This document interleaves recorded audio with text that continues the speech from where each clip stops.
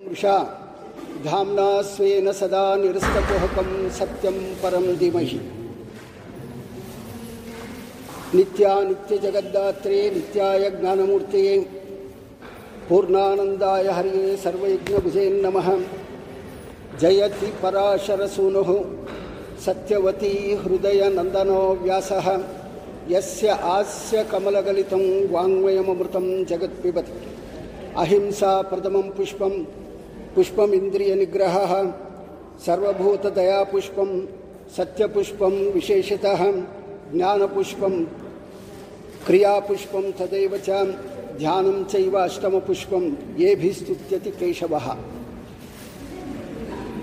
ಪೂಜ್ಯಾಯ ರಾಘವೇಂದ್ರಾಯ ಸತ್ಯಧರ್ಮರತಾಯ ಚ ಭಜತಾಂ ಕಲ್ಪವೃಕ್ಷಾಯ ನಮತಾಂ ಕಾಮಧೇನವೇ ಧ್ರುವಾದಿಧ್ವಾಂತರೇ ವೈಷ್ಣವರದೇವರಂದವೇ ಶ್ರೀ ರಾಘವೇಂದ್ರ ಗುರುವೇ ನಮೋತ್ಯಂತ ದಯಾಳು.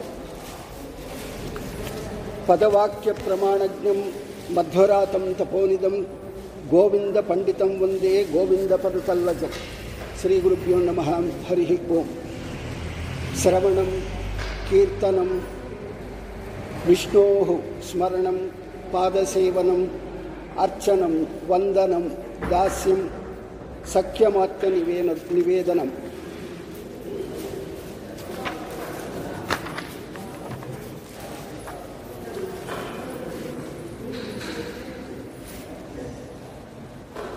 ಒಂದು 6 ತಿಂಗಳ ಕಾಲದಿಂದ ಭಾಗವತನ್ನ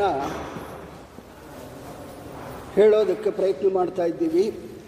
ಅದರ ಒಳಗಡೆ ನೆನ್ನೆಗೆ 6 ಸ್ಕಂದಗಳು ಮುಗಿದಿದೆ. 7ನೇ ಸ್ಕಂದನ್ನು ಪ್ರಾರಂಭ ಮಾಡಬೇಕು ಅಂತ ಅದರ ಪ್ರಯುಕ್ತವಾಗಿ ಸರಿಯಾಗಿ ರಾಯರ ಆರಾಧನೆ 359ನೇ ಆರಾಧನೆ ಅಂತನ್ನುವಂಥದ್ದು ಅದು ಏನಂತಂದರೆ ಅದು ಬಂದಿದೆ. ಪ್ರಾರಂಭ ಮಾಡಬೇಕಾಗಿದ್ದು ಇವತ್ತೇ ಮಾಡಬೇಕಾಗಿತ್ತು. ಅದು ಕರೆಕ್ಟಾಗಿ ಇದಕ್ಕೆ ಪ್ರಹ್ಲಾದನ ಚರಿತ್ರೆ ಹಾಗೆ ಅಂತನ್ನುವಂಥದ್ದು 7ನೇ ಸ್ಕಂದ ಸಪ್ತಮ ಸ್ಕಂದದಿಂದ ಪ್ರಾರಂಭ ಮಾಡೋದಕ್ಕೆ ಅದು ಅನುಜ್ಞೆ ಬಂದಿದೆ ಅಂತನ್ನುವಂಥದ್ದು ನಾವು ಅಂದ್ಕೋಬೇಕಾಗುತ್ತೆ. ಯಾಕೆ ಅಂತಂದ್ಬಿಟ್ಟಂದರೆ ನಮ್ಮ ಪ್ರಯತ್ನದೊಳಗಡೆ ಯಥಾಚಿತ್ತಾಗಿ ಅಂದರೆ ಅದು ಹೇಗೆ ಅಂತಂದ್ಬಿಟ್ಟಂದರೆ ಒಂದು ಕಾರ್ಯನ ಅಂದುಕೊಂಡಾಗ ಅದು ಅದೇ ಪ್ರಕಾರವಾಗಿ ಅದಕ್ಕೆ ಸಾನುಕೂಲವಾಗಿ ಸಮಯ ಅಂತನ್ನುವಂಥದ್ದೆಲ್ಲ ಬರುವಂಥದ್ದು ಒಂದು ಆಶ್ಚರ್ಯಕರವಾದಂಥ ವಿಷಯ. ಅದರ ಒಳಗಡೆ ಈ ಸಪ್ತಮ ಸ್ಕಂದ ಅಂತನ್ನುವಂಥದ್ದು ಪ್ರಾರಂಭ ಮಾಡೋದಕ್ಕೆ ಮುಂಚೆ ಒಂದು 2 ವಿಷಯನ ಹೇಳಬೇಕಾಗಿದೆ. ಏನಂತಂದ್ಬಿಟ್ಟಂದರೆ ಇವಾಗ ಚಾತುರ್ಮಾಸ ಅಂತನ್ನುವಂಥದ್ದು ಕಾಲ. ಈ ಚಾತುರ್ಮಾಸದೊಳಗಡೆ ಏನು ಈ ಚಾತುರ್ಮಾಸ ಅಂತನ್ನುವಂಥದ್ದು ನಾವು ತಿಳ್ಕೋಬೇಕಾಗಿದೆ. ಯಾಕೆ ಚಾತುರ್ಮಾಸನ್ನ ನಾವು ಮಾಡಬೇಕಾಗಿದೆ ಹಾಗೆ ಅಂತನೂ ಇದರ ಒಳಗಡೆ ಮುಖ್ಯವಾಗಿ ಅನೇಕ ಸ್ವಾಮಿ ಅಂದರೆ ಶ್ರೀಮದ್ ಆಚಾರ್ಯರಿಂದ ಹಿಡ್ಕೊಂಡು ಪ್ರತಿಯೊಬ್ಬರೂ ಕೂಡ ಈ ಚಾತುರ್ಮಾಸನ ಮಾಡಬೇಕು ಅಂತನ್ನುವಂಥದ್ದು ಅಂದ್ಕೊಂಡಾಗ ಈ ಸೌಂಡ್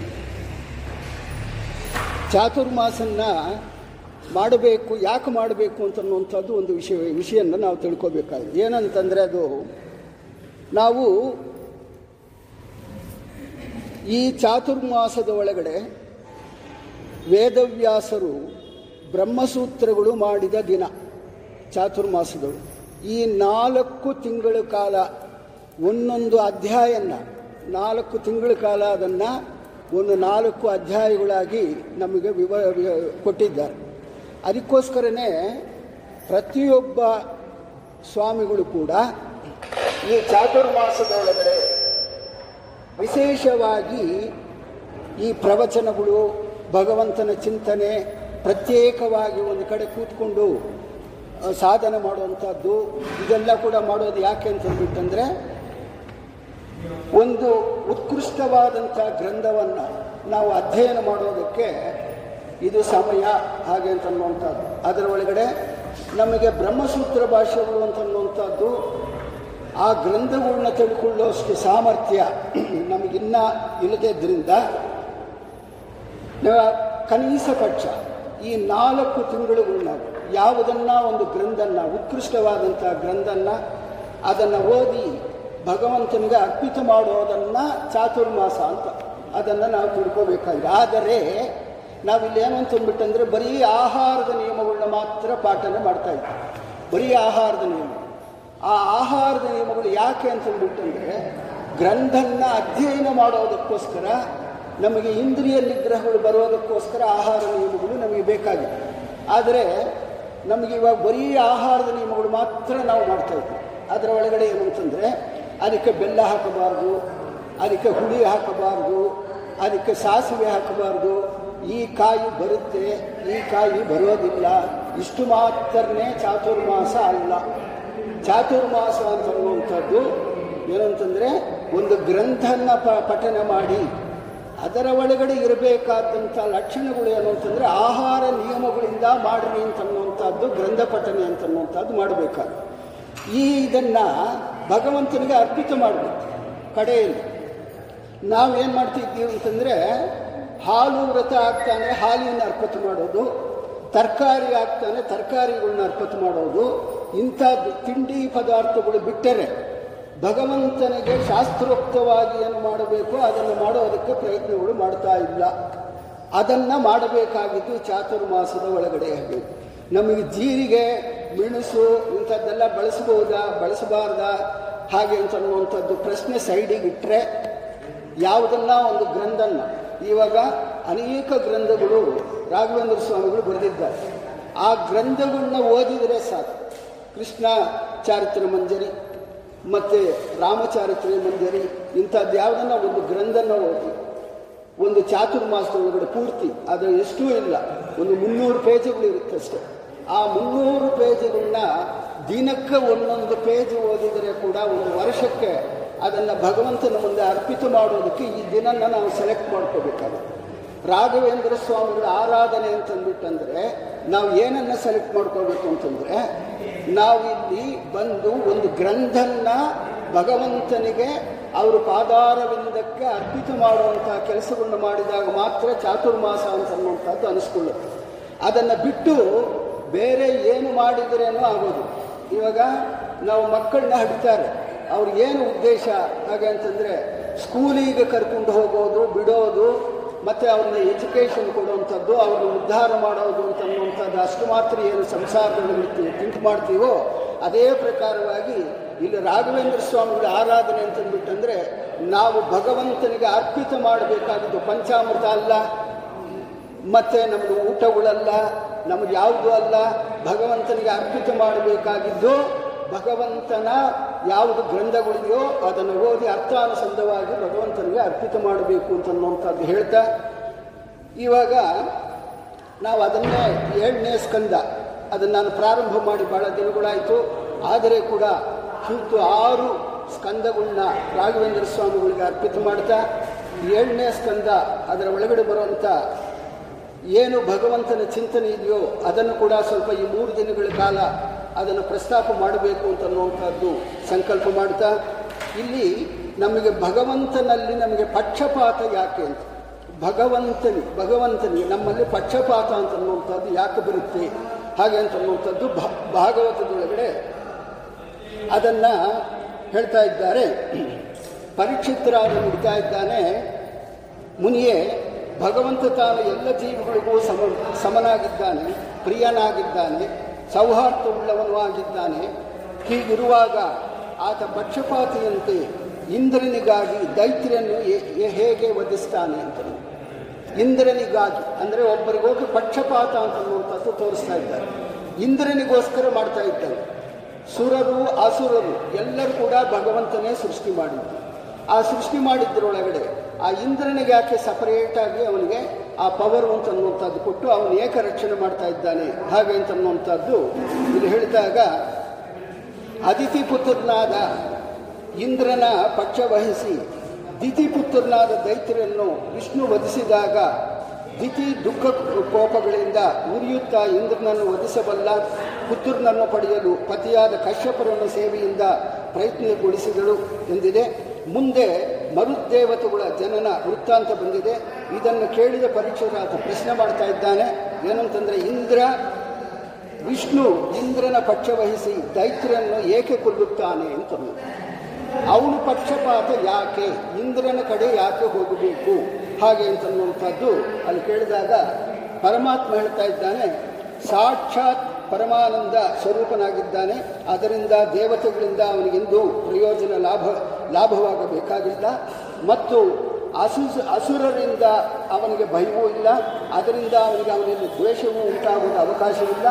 ಪ್ರಯೋಜನ ದಾಸೆ, ಭಯ, ದ್ವೇಷವೆಲ್ಲಕ್ಕೂ ಕಾರಣವಾದ ತ್ರಿಗುಣ ವಿಕಾರಗಳು ಅವನಲ್ಲಿ ಎಂದೂ ಇಲ್ಲ ತಾನೆ ಅಂತ.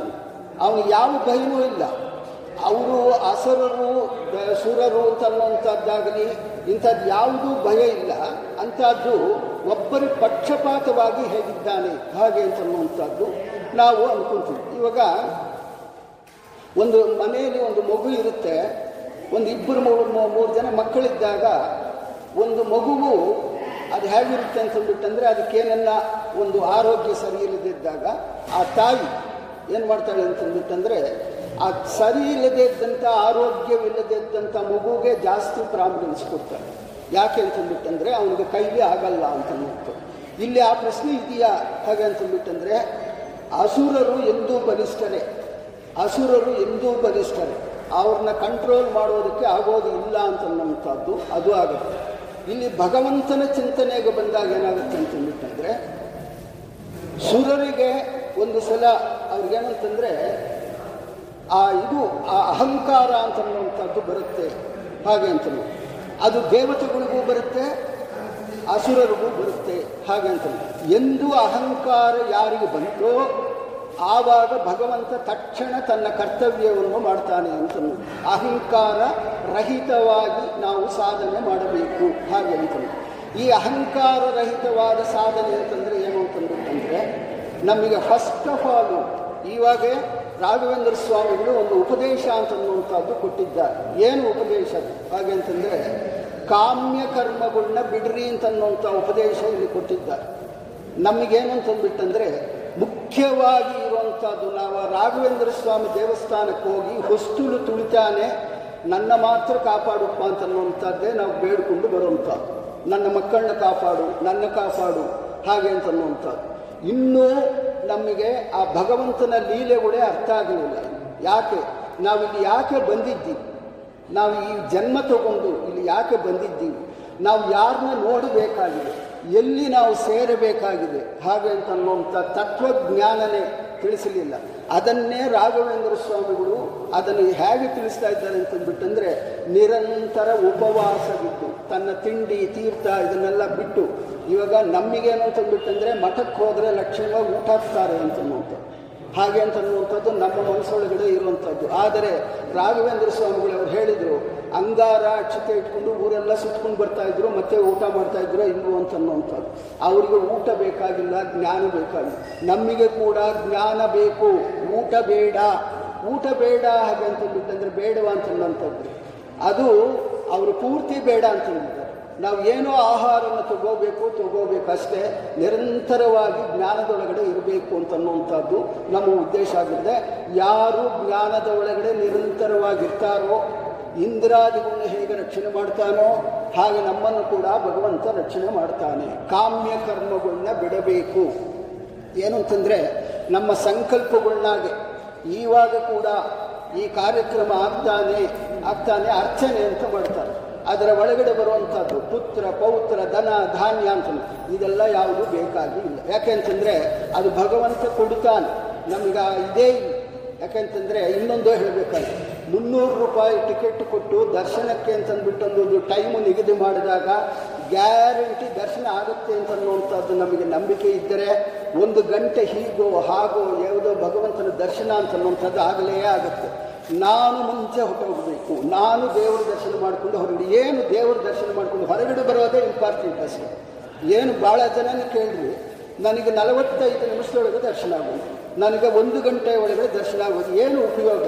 ಅಲ್ಲಿ ಭಗವಂತನ ನೋಡಿದ್ದು ಹೇಗೆ?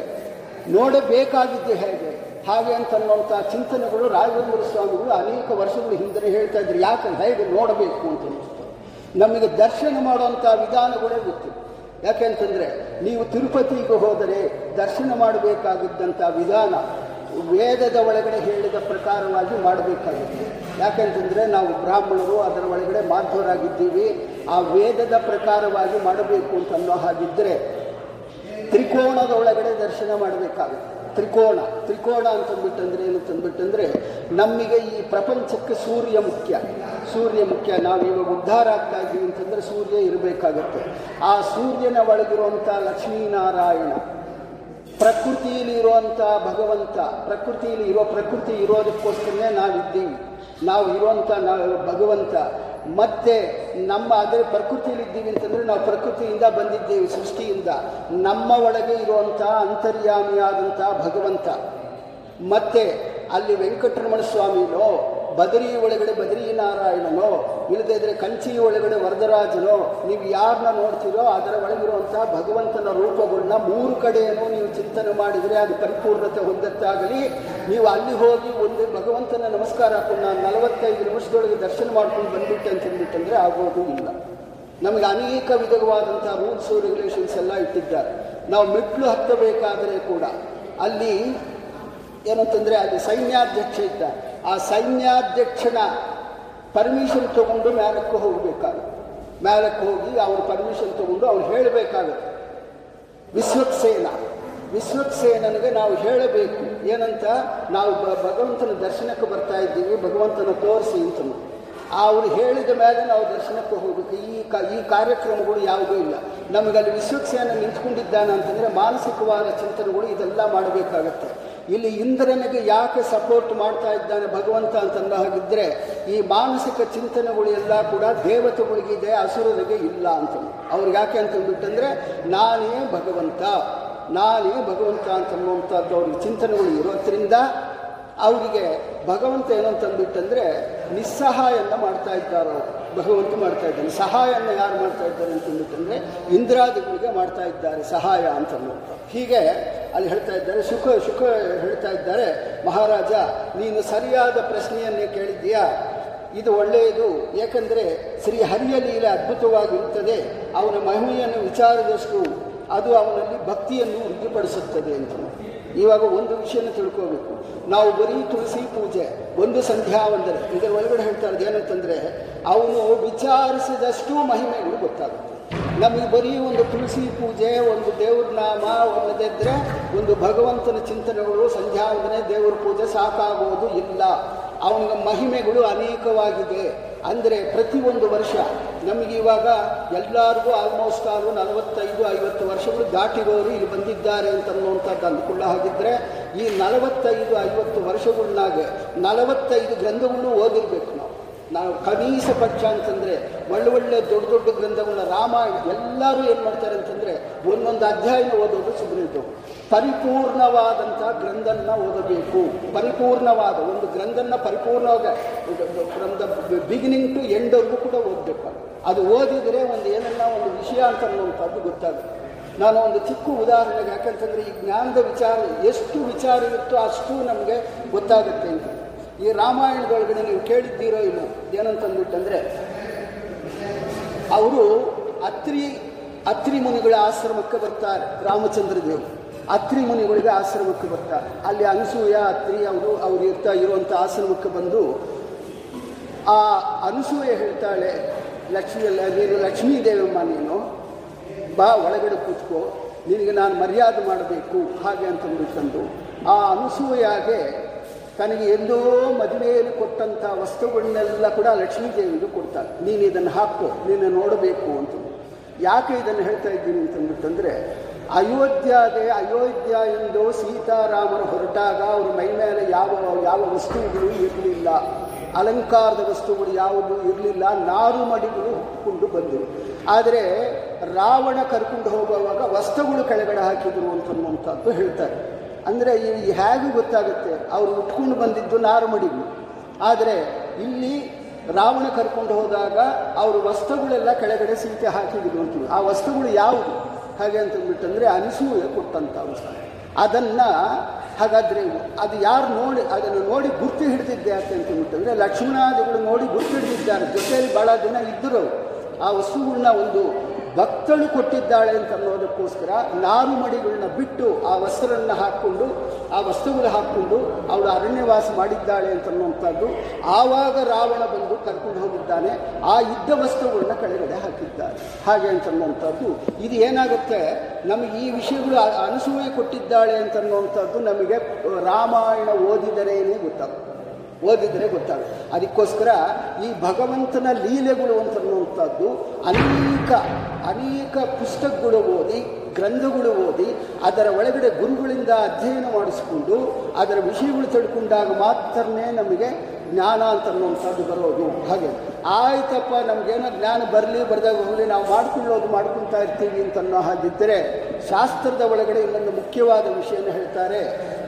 ನೀವು ಎಂದಾದರೆ ಜ್ಞಾನವನ್ನು ಸಂಪಾದಿಸಿ ನೀವು ಭಗವಂತನ ನೋಡ್ತೀರೋ, ನಿಮ್ಮ ಆನಂದ ಕೂಡ ವೃದ್ಧಿಯಾಗತ್ತೆ. ಎಲ್ಲಿ ಮೋಕ್ಷದ ಒಳಗಡೆ ನಿಮಗೆ ಆನಂದವನ್ನು ವೃದ್ಧಿಯಾಗತ್ತೆ. ಜ್ಞಾನ ಸಂಪಾದನೆ ಇಲ್ಲದೇ ಇದ್ದರೆ ಆನಂದದೊಳಗೆ ಕೂಡ ವೃದ್ಧಿ ಆಗೋದು ಇಲ್ಲ. ನಮಗೆ ವೃದ್ಧಿ ಆದರೆ ಏನು, ಆಗಲೇ ಇದ್ದರೆ ಏನು ಅಂತಂದ್ಬಿಟ್ಟು ಅಂದುಕೊಳ್ಳುವಂಥದ್ದು. ಇದೆಲ್ಲ ಏನು ಅಂತಂದರೆ, ಈ ರಾಜಸ ತಾಮಸ ಸಾತ್ವಿಕ ಜೀವರಾಶಿಗಳಿದ್ದಾರೆ. ಇದರ ಒಳಗಡೆ ಆ ಸಾತ್ವಿಕ ಜೀವರಾಶಿಗಳಿಗೆ ಅನಿಸುತ್ತೆ, ನಾನು ಜ್ಞಾನನ ವೃದ್ಧಿ ಮಾಡ್ಕೋಬೇಕು, ಭಗವಂತನ ನೋಡಬೇಕು ಅಂತ. ಈವಾಗ ಕೂಡ ನಿಮಗೆ ಭಗವಂತನ ಸಾಮೀಪ್ಯ, ಸಾಲುಕ್ಯ, ಸಾರೂಪ್ಯ ಇಂಥ ಲೋಕಗಳು ನಮಗೆ ಬೇಕು ಅಂತ ಅಂದ್ಕೊಳ್ಳೋ ಹಾಗಿದ್ದರೆ, ಭಗವಂತನ ಪರಿಪೂರ್ಣವಾಗಿ ತಿಳ್ಕೋಬೇಕು ಅಂತನ್ನೋ ಹಾಗಿದ್ದರೆ, ಒಂದೊಂದು ಶ್ರೀಮದ್ ಆಚಾರ್ಯರು ಬರೆದಿರಂಥ ಸರ್ವಮೂಲ ಗ್ರಂಥಗಳನ್ನ ಇವಾಗ ಕೂಡ ರಾಘವೇಂದ್ರ ಸ್ವಾಮಿಗಳನ್ನ ಅದನ್ನೇ ಹೇಳಿದ್ದಾರೆ. ಏನಂತಂದರೆ, ನಾನು ಬೃಂದಾವನಸ್ಥನಾದರೆ ಕೂಡ ಅನೇಕ ಗ್ರಂಥಗಳಿದೆ, ಇದೆಲ್ಲ ಓದಿ ನೀವು ಉದ್ಧಾರ ಆಗಬೇಕು. ಹಾಗಾದರೆ ನಮ್ಮ ಹೆಂಗಸರಿಗೆ ಈಗ ಅಧಿಕಾರ ಇಲ್ಲ ಅಂತ. ಯಾಕೆ ಅಂತಂದ್ಬಿಟ್ಟಂದರೆ, ನೀವು ಎಲ್ಲನ್ನ ಪುರಾಣದೊಳಗಡೆ ಹೋಗಿ ಕೂತ್ಕೊಡ್ರಿ, ಎಲ್ಲನ್ನ ಕೇಳ್ರಿ, ಹೆಂಗಸರೇ ಜಾಸ್ತಿ ಇರ್ತಾರಾಗಲಿ, ಗಂಡಸರು ಇರೋದಿಲ್ಲ. ಯಾಕಂತಂದರೆ ಅವ್ರಿಗೆಲ್ಲ ಗೊತ್ತು ಅಂತನ್ನುವಂಥ ಲೆಕ್ಕದೊಳಗಡೆ ಅವ್ರು ಇರ್ತಾರೆ. ಆದರೆ ಹೆಂಗಸರಿಗೆ ನಮಗೆ ಅಧಿಕಾರ ಇಲ್ಲ ಅಂತಂತ ನಿಮಗೆ ಅಧಿಕಾರ ಕೊಟ್ಟಿದ್ದಾರೆ. ಋಷಿ ಪಂಚಮಿ ಅಂತನ್ನುವಂಥ ಅಧಿಕಾರನ ನಿಮಗೆ ಕೊಟ್ಟಿದ್ದಾರೆ. ಎಂದು ಋಷಿ ಪಂಚಮಿ ನೀವು ಮಾಡ್ಕೊತೀರೋ, ವ್ರತನ ಮಾಡ್ಕೊತೀರೋ, ಆವಾಗಿಂದ ನಿಮಗೆ ಈ ಅಧಿಕಾರ ಅಂತನ್ನುವಂಥದ್ದು ಸಿಗುತ್ತೆ. ಆವಾಗಾದರೂ ನೀವು ಭಾರತ ರಾಮಾಯಣ ಆದರೂ ನಿಮ್ಮ ಸ್ವಶಕ್ತಿಯಿಂದ ಓದ್ಕೋಬೋದು. ಅದಕ್ಕೆ ಋಷಿ ಪಂಚಮಿ ಅಂತನ್ನುವಂಥದ್ದು ಭಗವಂತ ಅನುಕೂಲ ಮಾಡಿಕೊಟ್ಟಿದ್ದಾನೆ ಅಂತ. ಅದನ್ನೇ ಹೇಳ್ತಾ ಇದ್ದಾರೆ ಶುಕಾಚಾರ್ಯರು. ಎಷ್ಟು ಓದಿದರೆ ಕೂಡ, ಎಷ್ಟು ತಿಳ್ಕೊಂಡ್ರೆ ಕೂಡ, ಎಷ್ಟು ತಪಸ್ಸು ಮಾಡಿದರೆ ಕೂಡ ಭಗವಂತನಿಗೆ ತಿಳಿಯೋದಕ್ಕೆ ಸಾಧ್ಯ ಇಲ್ಲ ಅಂತನ್ನುವಂಥದ್ದು ಹೇಳ್ತಾ, ಭಗವಂತನ ಮಹಿಮೆ ಪರಮ ಪುಣ್ಯಕರ. ಅವನ ಮಹಿಮೆಯನ್ನು ತಿಳ್ಕೊಳ್ಳೋದು ಹೇಗೆ ಅಂತಂದ್ಬಿಟ್ಟಂದರೆ, ಎಷ್ಟು ಮಹಿಮೆಯನ್ನು ನೀವು ತಿಳ್ಕೊತೀರೋ ಅಷ್ಟು ಪುಣ್ಯಕರವಾಗಿ ಅವನ ಮಹಿಮೆಯನ್ನು ತಿಳ್ಕೊಳ್ಳೋದು. ಏನೂ ಮಾಡಬೇಕಾಗಿದ್ದು ಕೆಲಸ ಇಲ್ಲ. ಇವ ರಾಘವೇಂದ್ರ ಸ್ವಾಮಿಗಳ ದೇವಸ್ಥಾನಕ್ಕೆ ಬಂದಿದ್ದೀರಾ, ಅವರ ಅಷ್ಟೋತ್ತರನ್ನ ಹೇಳ್ತಾರೆ. ಅವರ ಅಷ್ಟೋತ್ತರ ಪೂರ್ತಿ ಕೂಡ ಅವರು ಸ್ತೋತ್ರದ ಒಳಗಿರುವಂಥದ್ದೇ ಬರುತ್ತೆ. ಅದರ ಒಳಗಡೆ ಅದರೆಲ್ಲ ಬರುತ್ತೆ. ಅವರು ಮಾಡಿದ ಘನಕಾರ್ಯಗಳೆಲ್ಲ ಅದರೊಳಗಡೆ ಬರುತ್ತೆ. ಮತ್ತು ರಾಮಚಂದ್ರ ದೇವರು ಕೃಷ್ಣಂದು ಎಲ್ಲಿ ಅಷ್ಟೋತ್ತರ ಹೋಗ್ತಾ ಇದ್ರು, ಆ ಅಷ್ಟೋತ್ತರನ್ನ ಪೂರ್ತಿ ನೀವು ಕೇಳಿದರೆ, ಕೃಷ್ಣಾಷ್ಟೋತ್ತರನ್ನು ಕೇಳಿದರೆ ಕೃಷ್ಣ ಮಾಡಿದ ಲೀಲೆಗಳೆಲ್ಲ ಬರುತ್ತೆ. ಅದನ್ನು ಶ್ರದ್ಧೆಯಿಂದ ಕೇಳಬೇಕು. ಒಂದು ಅರ್ಚನೆ ಮಾಡಿಸಿದಾಗ ನಮಗೆ ದುಡ್ಡು ಹಾಕೋದೇ ಮುಖ್ಯ. ಒಂದು 10 ರೂಪಾಯೋ 20 ರೂಪಾಯೋ ಏನೋ ಅರ್ಚನೆ ಇದೆ ಅಂತಂದು ಅದನ್ನು ಹಾಕೋದೇ ಮುಖ್ಯ.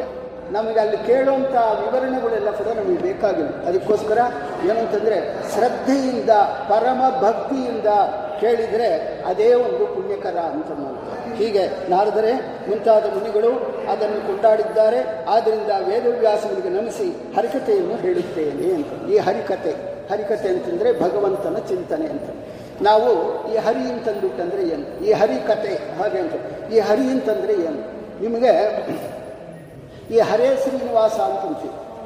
ಹರೇ ಶ್ರೀನಿವಾಸ ಯಾಕನ್ನಬೇಕು ಹರೇ ಶ್ರೀನಿವಾಸ? ಯಾಕಂದರೆ ಹರಿಯ ಕಥೆಯನ್ನು ಕೇಳೋದಕ್ಕೆ ಅಂತ. ಹರೇ ಶ್ರೀನಿವಾಸ ಅಂತ ಯಾಕನ್ಬೇಕು ಅಂತಂದ್ಬಿಟ್ಟಂದರೆ, ಈ ಕೃತಯುಗದ ಒಳಗಡೆ ಹರಿ ಮುಖ್ಯ, ಕಲಿಯುಗದ ಒಳಗಡೆ ಶ್ರೀನಿವಾಸ ಮುಖ್ಯ. ಇಷ್ಟೇ. ಕೃತಯುಗದ ಒಳಗಡೆ ಹರಿ ಮುಖ್ಯ, ಈ ಕಲಿಯುಗದೊಳಗಡೆ ಶ್ರೀನಿವಾಸ ಮುಖ್ಯ. ನಾವೇನಂತಂದರೆ 4 ಯುಗಗಳನ್ನಾಗಿರುವಂಥ ಭಗವಂತನ ಚಿಂತನೆ ಮಾಡೋದಕ್ಕೋಸ್ಕರ ಹರೇ ಶ್ರೀನಿವಾಸ ಅಂತ.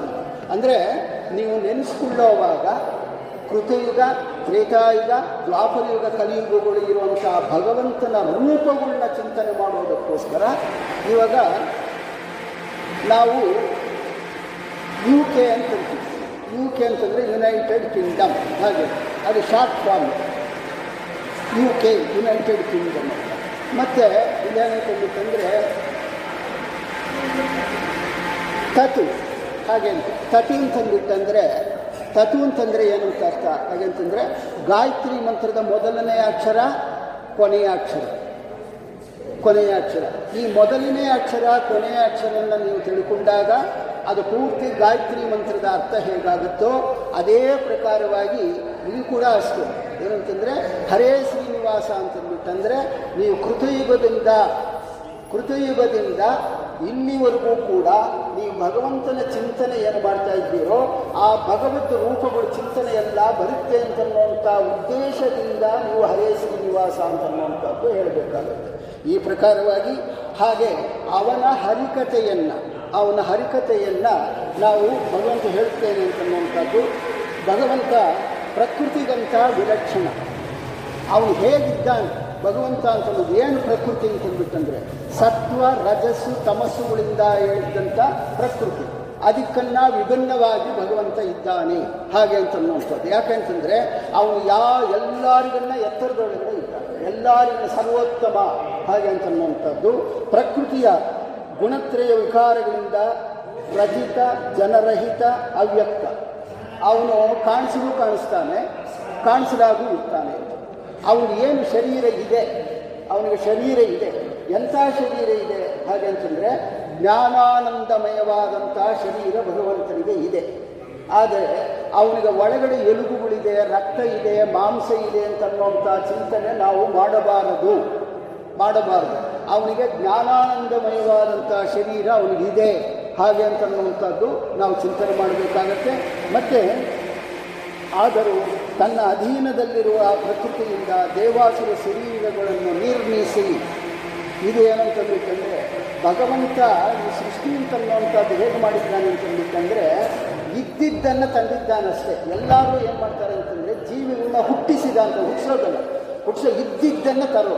ಇವಾಗ ಏನಂತಂದರೆ ಇಲ್ಲಿ ಜಾಗ ಇತ್ತು, ನಾವು ಜಾಗ ತಂದಿದ್ದಲ್ಲ, ಜಾಗ ಇತ್ತು, ಮಠ ಕಟ್ಕೊಂಡು ಅಷ್ಟೇ. ಜಾಗ ಇತ್ತು, ಆಲ್ರೆಡಿ ಇತ್ತು. ಅಂದರೆ ಈ ಜಾಗ ಇದ್ದಿದ್ದರ ಒಳಗಡೆ ನಾವು ಹೇಗೆ ಮಠ ಕಟ್ಕೊಂಡಿದ್ದೇವೋ ಹಾಗೆ ಜೀವರಾಶಿಗಳು ಭಗವಂತನ ಥರ ಇತ್ತು, ಅದು ಕೂಡ ಇತ್ತು.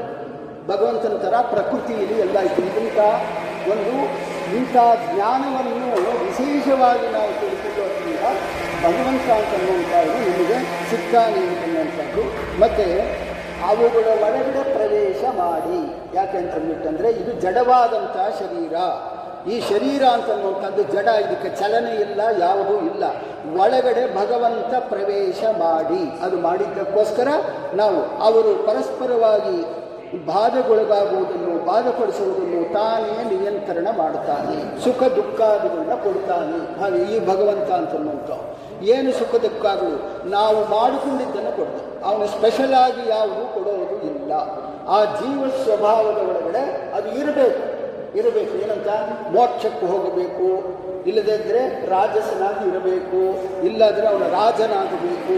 ಎಲ್ಲ ಕೂಡ ಅವನ ಜೀವ ಸ್ವಭಾವದ ಒಳಗಡೆ ಇದ್ದಿದ್ದನ್ನು ಭಗವಂತ ಕೊಡ್ತಾನೆ ಹೊರತು ಅವನ ಸ್ಪೆಷಲಾಗಿ ಯಾವುದು ಕೊಡೋದು ಅವನು ಯಾವುದು ಸ್ಪೆಷಲಾಗಿ ಯಾವುದು ಕೊಡುವುದು ಇಲ್ಲ. ನಮಗೆ ಇದ್ದಿದ್ದನ್ನು ಕೊಡ್ತಾನೆ. ಹಾಗಂದರೆ ಏನಂತ ಅರ್ಥ? ಹಾಗೆ ಅಂತಂದರೆ ನಾವು ಮಾಡ್ಕೋಬೇಕು. ನಾವು ಅದನ್ನು ಮಾಡ್ಕೋಬೇಕಾಗುತ್ತೆ. ಏನಂತ? ಆ ಕರ್ಮಗಳು ನಾವು ಮಾಡ್ಕೋಬೇಕು. ಏನಂತ ಅಂತಂದರೆ ಇವಾಗ ಇಲ್ಲಿ ಪಾಠ ನಡೀತಾ ಇದೆ, ಭಗವಂತನ ನಡೀತಾ ಇದೆ. ನಾವು ಕರೆಕ್ಟಾಗಿ ಎರಡನೇ ಪಂಕ್ತಿಗೋ ಇಲ್ಲದಿದ್ದರೆ ಕಡೆಯಲ್ಲಿ ಪಾಯಸ ಹಾಕಿದಾಗೋ ಯಾವಾಗೋ ಬಂದು ಇಲ್ಲಿ ಕೂತ್ಕೊಳ್ಳುವಂಥದ್ದು ಅಲ್ಲ. ನಾವು ಸೇವೆ ಮಾಡಬೇಕು. ಭಗವಂತನ ಸೇವೆ ಅಂತನ್ನುವಂಥದ್ದು ಇಲ್ಲಿ ಮಾಡಿದರೆ ನಮಗೊಂದಷ್ಟು ಪುಣ್ಯ ಅಂತನ್ನುವಂಥದ್ದು ಬರುತ್ತೆ. ಅದನ್ನು ಎಂದಿಗಾದರೂ ಬಳಸ್ಕೋಬೋದು. ಅದು ಯಾವ ಪ್ರಕಾರವಾಗಾದರೂ ಅದನ್ನು ಬಳಸ್ಕೋಬೋದು. ಆ ಪ್ರಕಾರವಾಗಿ ಮಾಡಬೇಕಾಗ್ಲಿ. ನಾವು ಹೋದರೆ ತೀರ್ಥ ಪ್ರಸಾದ ಸಾಕು ಅಂತಂದ್ಬಿಟ್ಟು, ಪ್ರಸಾದ ಅಂತಂದ್ಬಿಟ್ಟಂದ್ರೆ ತಿಳ್ಕೋಬೇಕು ಫಸ್ಟ್. ಪ್ರಸಾದ ಅಂತಂದ್ಬಿಟ್ಟಂದರೆ ಭಗವಂತನ ಪ್ರಸಾದ ಅಂತಂದರೆ ಏನು ಅಂತಂದರೆ ನಾವು ಮಾಡಿದ ಕರ್ತವ್ಯಗಳಿಗೆ ಅವನು ಕೊಡುವಂಥ ಅವನು ಫಲ ಅದನ್ನು ಕೊಡ್ತಾನೆ. ನಾವು ಏನೂ ಮಾಡಿದಾಗೆ ಊಟನೇ ಒಂದು ಪ್ರಸಾದ ಅಂತ ಅಂದ್ಕೊಂಡ್ಬಿಟ್ರೆ ಕಷ್ಟ. ಅದು ಪ್ರಸಾದವಾಗಿ ಹೇಗೆ ತಗೋಬೇಕು ಅಂತಂದರೆ ನಾವು ಕರ್ತವ್ಯಗಳನ್ನ ಮಾಡಿದ್ದೀವಿ ಅಂತ. ಇನ್ನೂ ಒಂದು ಹೇಳಬೇಕಾಗುತ್ತೆ ಏನಂತಂದರೆ, ನೀವು ಇವತ್ತು ಆರಾಧನೆ, ಇವತ್ತು ನಾಳೆ ನಾಳಿದ್ದು ಆರಾಧನೆ, ಈ 3 ದಿನದ ಒಳಗೆ ಮಾಡೋದಕ್ಕೆ ಕರ್ಮಗಳಿಗೋಸ್ಕರ 1 ವರ್ಷ ಕಷ್ಟಪಡಬೇಕಾಗುತ್ತೆ.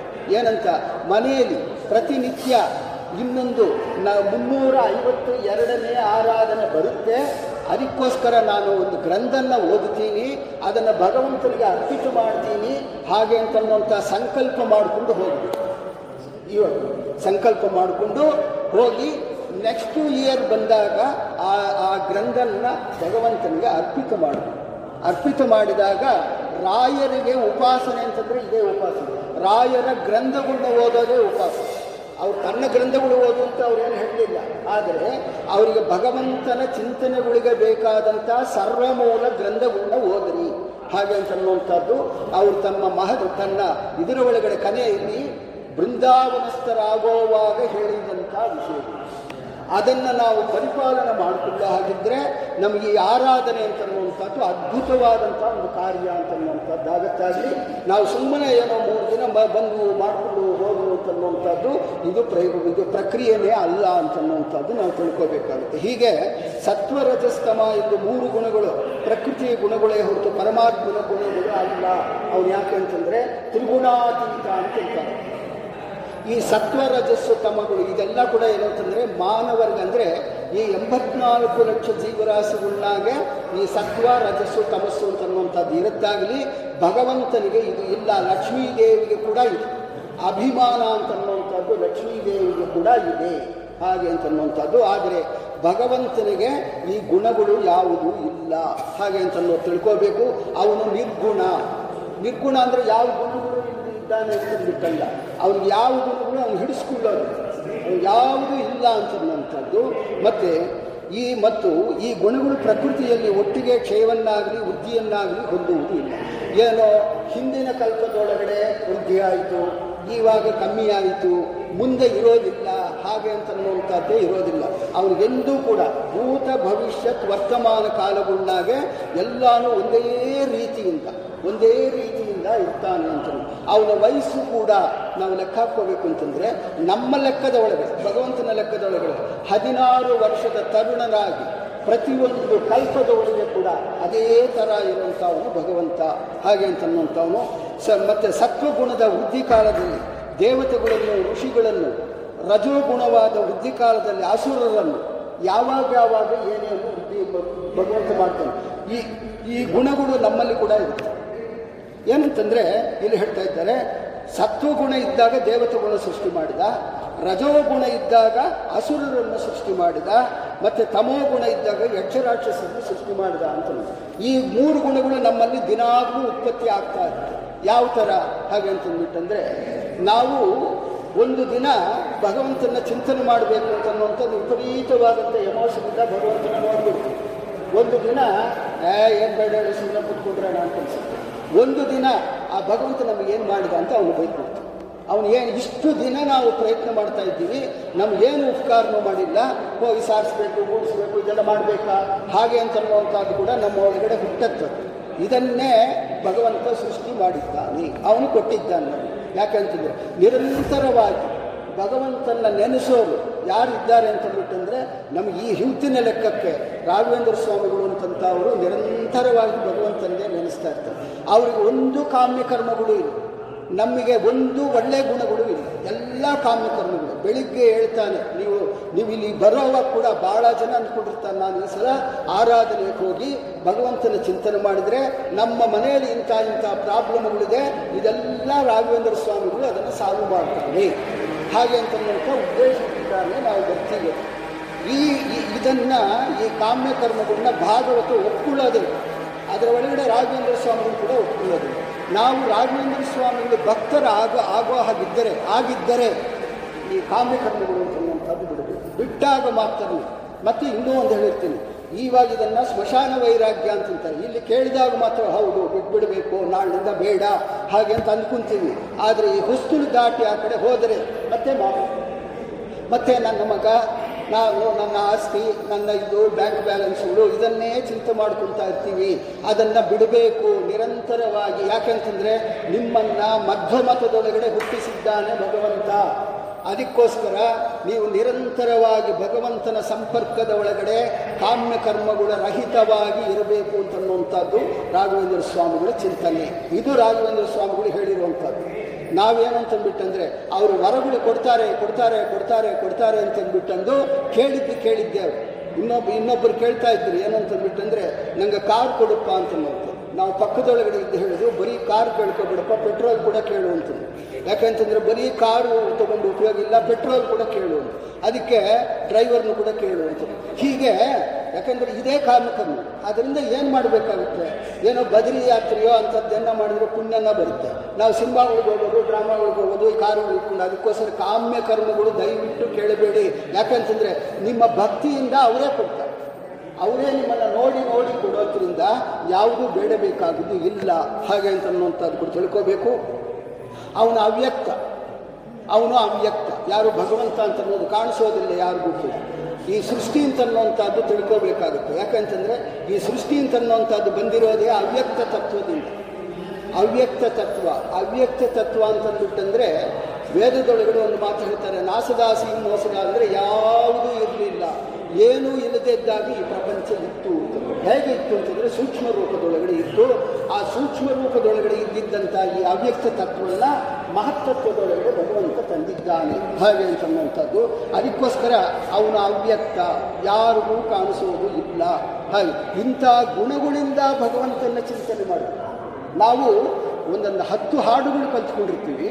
ಆ 10 ಹಾಡುಗಳನ್ನ ಕೂಡ ಅದರ ಅರ್ಥಪೂರ್ವಕವಾಗಿ ಯಾವುದು ಭಗವಂತನ ಚಿಂತನೆ ಮಾಡೋದು, ಅದು ಬಾಯಿಂದ ಬರ್ತಾ ಇರ್ತಷ್ಟೇ ಹಾಡು. ಇವಾಗ ನಾನೊಂದು ಪ್ರಶ್ನೆ ಹಾಕ್ತೀನಿ, ಉತ್ತರ ಕೂಡ ನಾನೇ ಹೇಳ್ತೀನಿ. ಏನಂತಂದರೆ ಈ ಪಾರಿಜಾತದ ಹೂವು ಅದರ ಕಲರ್ ಏನು ಅಂತನ್ನುವಂಥದ್ದು ಒಂದು ಹಾಡೊಳಗೆ ಹೇಳಿದ್ದಾರೆ. ಯಾರಿಗನ್ನ ಗೊತ್ತಿದೆಯಾ?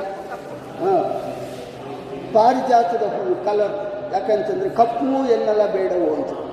ಅದರ ಒಳಗಡೆ ಪಾರಿಜಾತದ ಹೂವು ಕಪ್ಪು ಅಂತಂದು ನಾವು ಸಾಮಾನ್ಯವಾಗಿ ಏನು ಅನ್ಕೊಂತೀವಿ ಅಂತಂದರೆ ಪಾರಿಜಾತ ಹೂವು ನೋಡಿ ಮೇಲೆ ಹೀಗಿದೆ ಹಾಗಿದೆ ಅಂತಂದ್ಬಿಟ್ಟಂದು ಅನ್ಕೊಂಡು. ಪಾರಿಜಾತದ ಹೂವು ಕಪ್ಪಗಿರುತ್ತೆ ಅಂತಂದು ಅವನ ಗುಣಗಳು, ಅವನ ಲಕ್ಷಣಗಳು ಅದೆಲ್ಲ ಕೂಡ ನಾವು ಭಗವಂತನ ತಿಳ್ಕೋಬೇಕು ಅಂತಂದರೆ ಈ ಗ್ರಂಥಗಳನ್ನ ಸ್ವಾಮಿಗಳು ಹೇಳಿದ್ದು, ಪುರಂದರದಾಸರು ಹೇಳಿದ್ದು ಅದನ್ನೆಲ್ಲ ಕೂಡ ಕ್ರೋಢೀಕರಿಸಿ ಒಗ್ಗಟ್ಟಾಗಿ ನೋಡಿ ಭಗವಂತನ ಚಿಂತನೆ ಮಾಡುವಂಥದ್ದು ಅದನ್ನು ಕಲ್ತ್ಕೋಬೇಕು. ಇದೇ ರಾಘವೇಂದ್ರ ಸ್ವಾಮಿಗಳಿಗೆ ಇಷ್ಟ. ಅವ್ರಿಗೆ ಇಷ್ಟವಾದ ಕೆಲಸ ಮಾಡಬೇಕು ಅಂತಂದರೆ ಇದನ್ನೇ ಮಾಡಬೇಕು. ನಾನು ಅವರಿಗೆ ಪಂಚಾಮೃತ ಮಾಡಿಸಿದೆ, ಅವರಿಗೆ ನಾನೇನೋ ಸೇವೆ ಮಾಡಿಸಿದೆ, ರಥೋತ್ಸವ ಮಾಡಿಸಿದೆ, ಅದೆಲ್ಲ ಕೂಡ ಗಜವಾಹನ ಮಾಡಿಸಿದೆ, ಇದೆಲ್ಲ ಕೂಡ ಯಾವುದೂ ರಾಘವೇಂದ್ರ ಸ್ವಾಮಿಗಳು ಬೇಕಾಗಿಲ್ಲ. ನಿಮಗೆ ಬೇಕಾಗಿದ್ದು ನೀವು ಏನು ಮಾಡ್ಕೊಳ್ತೀರೋ ಅಂತನ್ನುವಂಥದ್ದು ಅವರಿಗೊಂದು ಅನಿಷ್ಠ ಪುಣ್ಯ ಅಂತನ್ನುವಂಥದ್ದು ಒಂದಿದೆ. ಆ ಪುಣ್ಯದಿಂದ ಕೊಡ್ತಾ ಇರ್ತಾರೆ ಅಷ್ಟೇ. ಯಾಕೆಂತಂದರೆ ಪುಣ್ಯ ಪಾಪಗಳು ಎರಡೂ ಇಲ್ಲದೇ ಇದ್ರೇ ಮೋಕ್ಷಕ್ಕೆ ಹೋಗೋಕ್ಕಾಗೋದು. ನಾವು ಅಂದ್ಕೊಂಡ್ಬಿಡ್ತೀವಿ ಪುಣ್ಯ ಬೇಕು ಅಂತನ್ನುವಂಥದ್ದು. ಪುಣ್ಯ ಕೂಡ ಅಡ್ಡಿ. ಪಾಪ ಹೇಗೆ ಅಡ್ಡಿನೋ ಪುಣ್ಯ ಕೂಡ ಅಡ್ಡಿ. ಅದಕ್ಕೋಸ್ಕರ ನಮಗೆ ಯಾರು ಅಂತಂದರೆ ಶ್ರೀಮದ್ ಆಚಾರ್ಯರು ಹೇಳಿಕೊಟ್ಟಂತ ಏನಂತ ಹೇಳಿಕೊಟ್ಟಿದ್ದಾರೆ ನಮಗೆ, ಭಾರತೀ ರಮಣ ಮುಖ್ಯ ಪ್ರಾಣ ಅಂತರ್ಗತ ಅಂತ ಯಾಕೆ ಹೇಳಿದ್ದಾರೆ ಅಂತಂದರೆ, ನೀವು ಮಾಡಿದ ಕರ್ಮಗಳೆಲ್ಲ ಕೂಡ ಭಗವಂತನಿಗೆ ಅರ್ಪಿಸಿ, ಅವನೇ ನಿಮಗೇನನ್ನ ಕೊಡ್ತಾರೆ. ನೀವು ಬಯಸಿದರೆ ಅದನ್ನು ನೀವು ಎಷ್ಟು ಬಯಸ್ತೀರಾ ಅಂತ. ನಮಗೇನು ಅಂತಂದ್ಬಿಟ್ಟಂದರೆ ನಮ್ಮ ಚಿಕ್ಕ ಕಾರ್ಯಕ್ರಮಗಳಾಗೋದ್ರೆ ಸಾಕು ಅಂತ ಅಂದ್ಕೊಂಡ್ವಿ.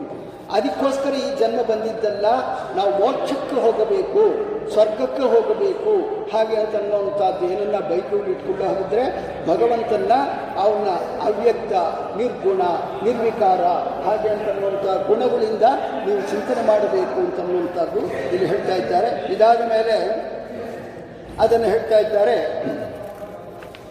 ಮತ್ತೆ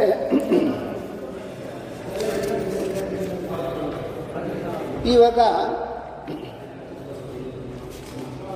ತಾನು ಪ್ರವೇಶ ಮಾಡುವುದಕ್ಕಾಗಿ ಜೀವನ ಶರೀರಗಳನ್ನು ಸೃಷ್ಟಿಸಲು ಬಯಸಿದಾಗ ಪರಮಾತ್ಮ ಜೀವನ ಯೋಗ್ಯಾನುಸಾರವಾಗಿ ಬೇರೆ ಬೇರೆ ರೀತಿಯಲ್ಲಿ ರಜೋಗುಣ ಪರಿಪೂರ್ಣ ಕಾಮರೂಪವಾದ ಶರೀರಗಳನ್ನು ಸತ್ಯದಿಂದ ಸೃಜಿಸುತ್ತಾನೆ ಅಂತ.